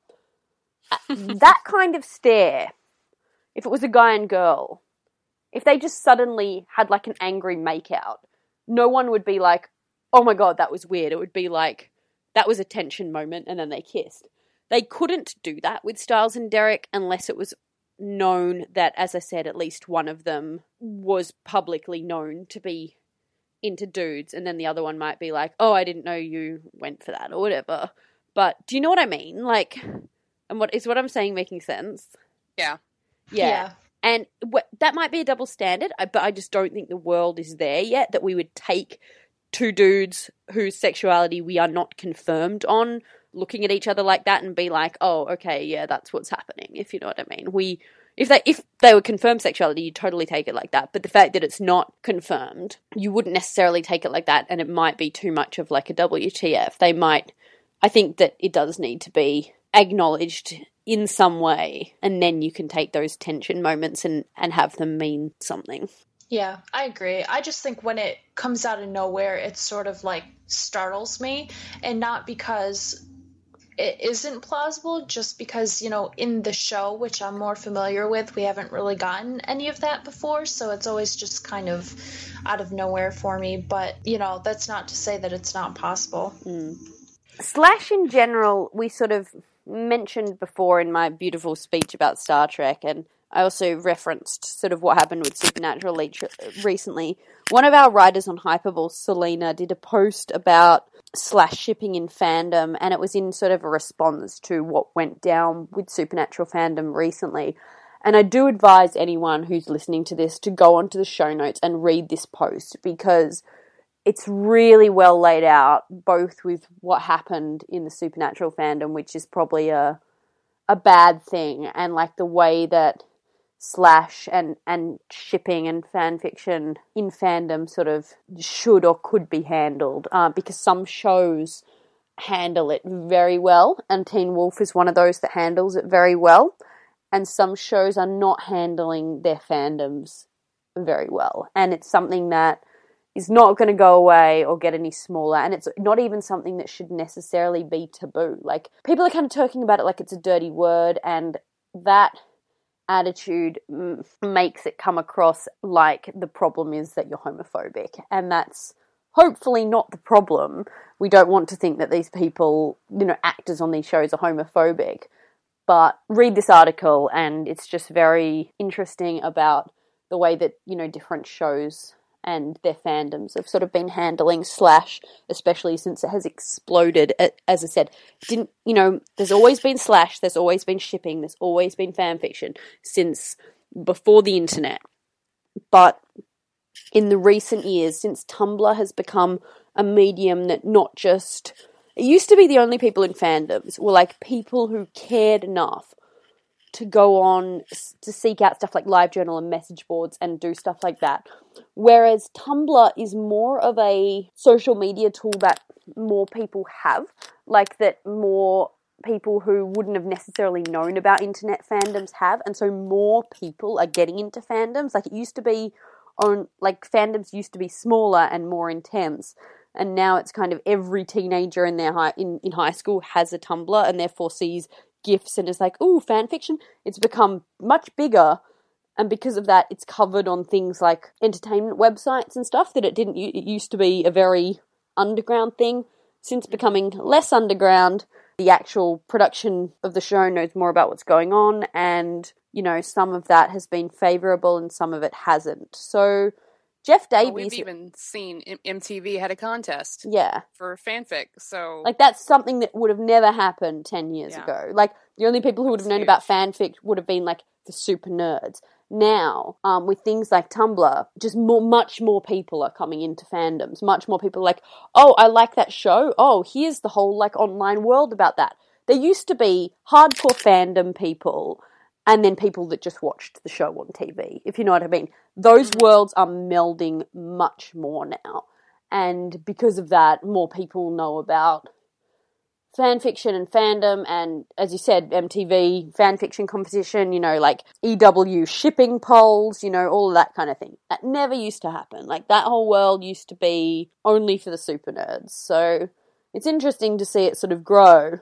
Jeff Davies has been very accepting about the whole thing, obviously, and very open about discussing Steric. He hasn't confirmed it or denied it, but he, you know, compared to the way that some other shows have reacted to their sort of big Slash pairings, he has been amazing about it, really. And I think that's a really great thing to have in a showrunner, you know? Yeah. All right, to sort of wrap this episode up, we've got 3 fics that Courtney sort of made sure that all of us have read. And Courtney, do you want to sort of take us through each of these and kind of discuss, you know, a little bit about what it's about, and then we can say why we liked it and give our favorite quotes from the stories? Sure. Okay, try to, like, mix it up. So I have one fic that's based on a pairing, one's based on a friendship, and one's based more on pack. The first one I picked is a Steric fic. It's called Spark, Smolder, Catch, and it's by Cue the Lights. I'm just going to give you all a quick summary. It says, when Stiles starts pulling down Derek's burnout house, Derek finds himself letting him. He doesn't know why. Wherein Stiles and Derek are both broken, and doing more damage might be what they both need to move on. This is probably my favorite Steric fic of, like, that I've read since I've started reading them. I think it's realistic enough. It starts right after season 2 wraps up, and sure, there's still the age thing, but with that in place, I think it was written in a way that is still very realistic, and I think it's very plausible, and I think that the author caught both of their personalities, especially after season 2, what had happened to both of them. It was just perfect for me. Weirdly, this actually eliminates, like, both things. A lot of times Derek has, like, angst about the age, and in this, there's nothing about the age difference. There's also, when they do get together, no acknowledgement of, oh, you like dudes, from either of them. But weirdly, it still works. Like, so it's funny that I've been saying, oh, this is what I like, this is what I like. This is also one of I remember the first time that I read this, which was a while ago, and that a lot of people, were all, Brooke and I were pretty much raving this. Yeah, everyone was just like, yeah, this is amazing. And it is. This person just gets them, and then gets, what they could potentially need, both in the actions of what they're doing and some of the things that's said, some of the thoughts about the different characters. It's just so well done. And actually, there is a folder somewhere on this computer that I am currently on. There's a bunch of graphics that I had Leo start making, because she does graphic design. That is the t-shirt that Stiles wears in this fic. The Wolfsbane is my kryptonite shirt. And Nice. and like I was going to get one professionally made, like in the same colours that he has in this, because like as soon as I read it, I'm like, can you make this? And she's like, probably.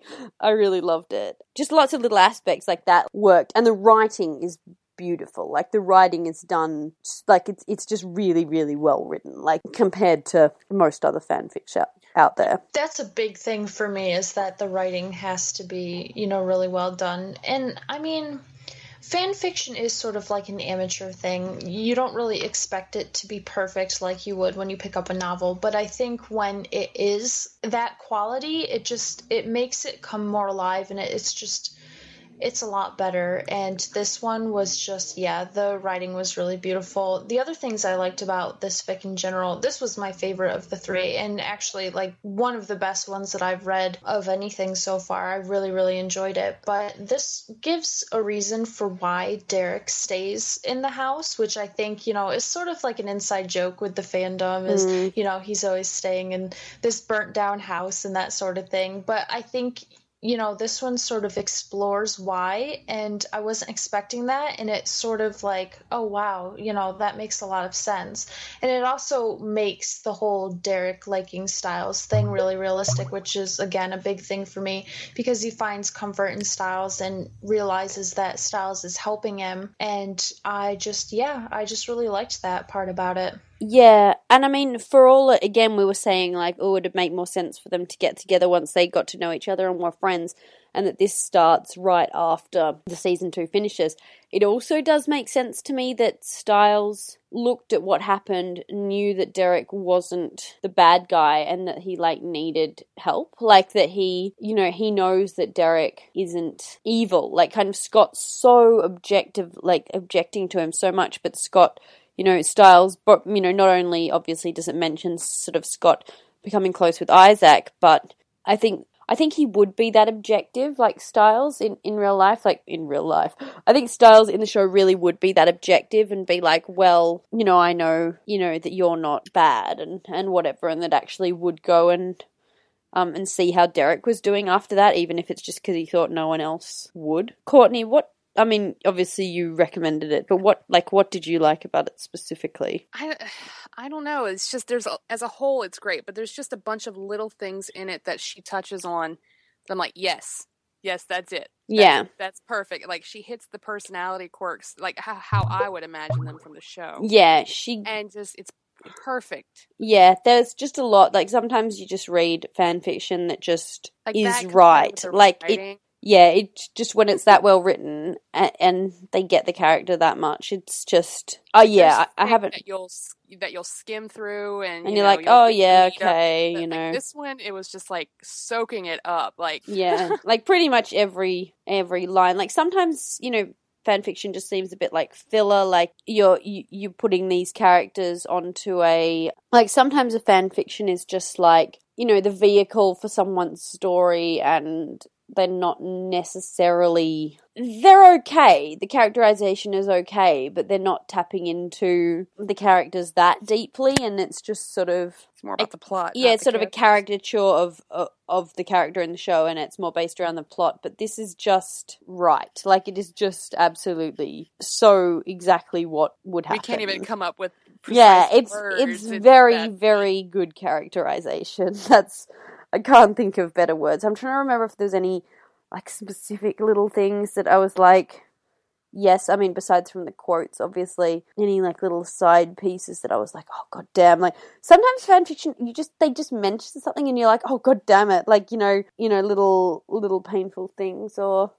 Right in the feels. Yeah, or whatever. Oh, I remember. There was one bit, and this isn't in the quotes, but... I mean, basically, what happens is, besides from what's in the summary, is, Stiles basically goes to check up on Derek after everything goes down, and starts sort of, has an argument with him about staying in the house, and then starts pulling Derek's house down, and then sort of without any words being spoken, he just starts showing up every day, and they start pulling down the Hale house together, basically, and just working on it, and not talking, and very gradually they sort of start to talk. And in one day, they're kind of talking about Jackson and Lydia, and, you know, Styles liking Lydia, and there's a bit where sort of Styles is saying, you know, he thought that Jackson and Lydia were sort of the real deal, so he might as well give up, and he says, like, I've just scrolled down to it, but he says, you know, it was obvious when she chose him, couldn't be a more dramatic declaration of love than offering the key to your heart and bringing someone back from the brink of death, could there? And then it says, Derek thinks there could, an image flitting through his mind of Styles' Jeep crashing into the warehouse and smacking into Jackson's reptilian form, but he keeps quiet. Like, just acknowledging that, like, acknowledging, regardless of who it was that thought it, but, like, that Styles did that, like, and that, I don't know, it just really killed me that, like, that they mentioned that, and there was a lot. It was a good fan fiction.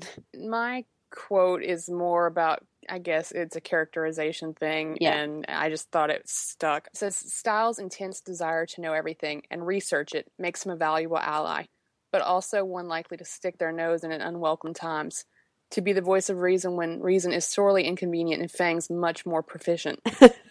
I just thought that was, I mean, no explanation needed. I thought it was perfect. Yes, it's Styles. I had two short ones, actually. One about Styles and one about Derek, and they were characterization either. And this was Derek thinking about Styles, and it was just sort of half a sentence in his, like, rambling thoughts about Styles, but it says, someone who wears his heart on his sleeve in the hopes that no one will notice the gaping hole in his chest. And I was just like, yeah, that is Styles. And it sort of goes on to say, you know, someone who amuses to deflect, like uses humor, you know, is a clown, amuses to deflect. And that's obviously true, the clowning and amusing to deflect, but this aspect that he's, the best way to lie or cover up something is to tell the truth about something else. Does that make sense? Mm-hmm. And that is what Styles does. He is so open with his feelings, and it potentially is because he's covering up more, if you know what I mean. Like, the more open you are, the more people suspect that you are being open and therefore not hiding, if that makes sense. And so that I loved. Like, that was just made so much sense to me about Styles and in general. So yeah, I loved that. And then another one, it was sort of Derek thinking about himself as well, and about, like, his pastor relationship, you know, with Kate, and like how Laura dealt with him, and it just says, if life has taught him anything, it's that he's not fit for consumption. And that was him thinking about himself, and I just felt bad about it because Derek is dysfunctional. Both of those quotes were so hard. Like, they just hit me really hard. I know. They were really good ones. Right. My quote hit me really hard too. And this one, it goes on to say, I only really had my sister, Derek says, and this time it is bitter. Styles does look somewhat horrified at that sentence. Derek guesses it's because they all forget that everyone was so caught up on werewolves being real, and Scott being one, that it never occurred to them he'd just lost his sister, had just buried half her body next to his house like a dog burying half an effing bone. And it's so true, I think, in the fandom as well, because we do sort of forget that Derek lost his sister, that not years ago, like just now. Like, yeah, like, I mean, he came home and he buried her, and you kind of don't realize it, and this fic just, like, pointed it out to me, and I was like, oh God, you know, like, I just feel so much worse for Derek. I didn't think that was possible, but it's really horrible. Yeah, it's not nice. It makes you wonder what his emotional state was like before she died, whether he was that damaged since the fire, or, like I said, if he'd gone through recovery, if they'd had a life together, if he'd been relatively normal, and then that this had just sent him back, you know, to horribleness. Yeah. I actually have sort of a second one too. It's kind of funny, just how I interpreted it at first. But it says, Derek knows the stairs are probably the most structurally sound part of the whole house. He built them with his dad. And before they got to the second sentence, I thought he was going to say it's because nobody used them. Oh my God. Yes. Oh, I shouldn't laugh at that. But yeah. Good. Right? Okay, so the next one, we're going to move on to, it's more friendship-based. This one is called You Know What I Mean, and it's by Stilinski Sparkles. This is more focused on Allison and Stiles' friendship, which I thought was interesting because you don't really see much of their friendship in the show, and the fact that they focused on it was great to me. But the summary is where Allison and Stiles spend the summer catching the bus together, and it's awkward as hell until it's not. I like this one. This one was right after season 2, I believe, as well. It kind of, Allison and Scott are broken up. Stiles is has his own issues dealing with after everything, and they kind of just start bonding together. And I really liked how they interpreted this friendship. I've never read something so solely from Allison. I mean, first of all, I don't like fan fiction written in the first person. None of these are in the first person. So when I say from her perspective, I mean like it's close third person, like Harry Potter is close third person to Harry's mind. I don't like first person in fan fiction ever, pretty much. I don't mind some novels that have first person, but I do not like it in fan fiction. This is not first person, and I've never read something from Allison's perspective before, and I really enjoyed it, so perhaps I should look for more. Yeah, I really loved the way that their relationship sort of bloomed in this one, and kind of what you were saying before, Natalie, how you're saying you need that to be whatever in real life. That's what I wrote down for this one, was I need them to be BFFs in real life, meaning, of course, the television show. Yeah. Because apparently that's real life to us, but I thought that was really great. I really liked seeing Sterek from the outside in this one. I thought that was a really interesting twist. And the other thing that I really picked up on, that they do in the show too, but this sort of highlighted it a bit more, was the kind of gender swap between Victoria and Chris, in that Victoria's the really stern one when I think it says Allison falls off her bike, and Victoria's the one that lectures her on balance, and Chris is the one that, patches her up and kind of kisses her hands. And it's just like, he's the loving one, whereas the mother is the really stern one. And I think that's just a really interesting and different thing, both in the show and, in this fic in particular. Yeah, there was a bit later on as well where Stiles was like, they're talking about Allison's parents, and Stiles was saying, yeah, your dad scares the crap out of me, and she says, I think the only person that wasn't scared of him was my mum, and Stiles says, yeah, she was terrifying, and I really liked that aspect. I was kind of surprised, not surprised in a bad way, but like I was surprised it went to like a Sterek place, but like you said, I kind of liked seeing that from the outside. Other aspects I really liked was Lydia and Stiles kind of coming to their friendship as well, like via Allison, and they have that whole conversation about, he's all like, oh, I can't believe I was in love with you for so long, and they're at that point where they, where Stiles isn't interested in her like that, but does care about her, and they're very jokey about their friendship. I like that. I also love and need this to happen in the show in some way. I love that Allison finds out why Derek bit her mother, and her mother was forced, quote unquote, to kill herself, that she finds out it was because he was saving Scott, because her mother was trying to kill Scott, and that, and she questions, she's like, I don't understand, like, so she would have just been a werewolf, why couldn't she have just been a werewolf, and, Scott's not a bad person, and all of these things that you ask yourself watching the show when Victoria does try to kill herself. So I really love that was addressed as well. Y'all brought up Sterek. It wasn't a focal point. I like how it was very tossed in the background. It wasn't a big deal at all. Yeah. And it was just kind of, even seeing Allison's view, how an outsider would see it, because you're not looking through Stiles or Derek. And I thought that was fun. I did as well. Like I and again, it was sort of realistic in that it was a really great line where she was like, Derek had been helping Stiles fix the Jeep after it had been damaged in that whole battle, and she says, he stole your car, because apparently Derek just took it, and he stole your car, and he's like, I think he thought he was being nice, and it's just like, that's so true, like, yeah. Derek would suck that badly, so I liked that as well. Yeah. Gerard as well. They kind of addressed trying to track down Gerard, and Derek going ahead and killing him so that Allison didn't have to deal with it, and the others didn't have to deal with it. So that was interesting. I really liked yeah, pretty much all aspects of this. And again, I think Allison and Styles had a great dynamic in the show, so yeah, I need it to happen in real life too. Quotes. Mine it's Allison kind of thinking about herself after destruction spree she went on. It says, she wonders how Kate walked around with it for so many years, if she even ever thought about the amount of grief and destruction she caused. In her darker moments, she thinks maybe Kate didn't feel any guilt. It makes her feel worse. Allison feels guilt. She feels remorse and resentment and anger and fear. She's afraid of that person she became, what the strength inside of her was used for. And I just thought that was great.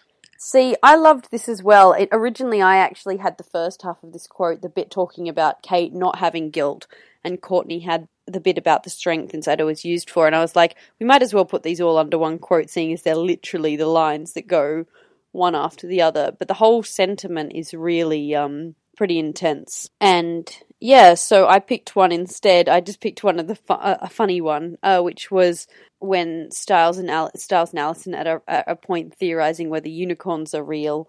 You know, Allison kind of shoots him down, being like, if they were, they'd probably just like be all bloody and gore you with their horn. And Styles goes, why do you insist on taking my dreams away from me? And it was just such a funny line that I could actually imagine him saying in the show, if he went off on a crazy tangent and then someone was like, actually no.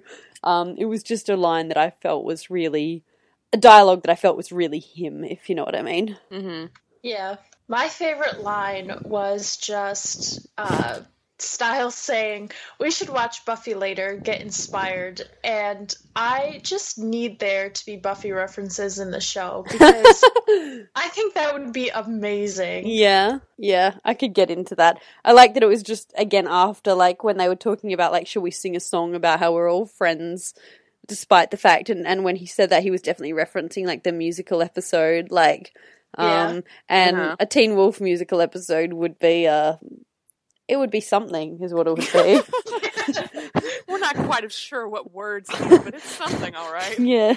So that's that one, and so you can read that one if you like. It was a very short, like, supposed to be lighthearted fic about the pack, and including Melissa McCall. It's called Werewolves Anonymous, and it's by Tam Is My Father.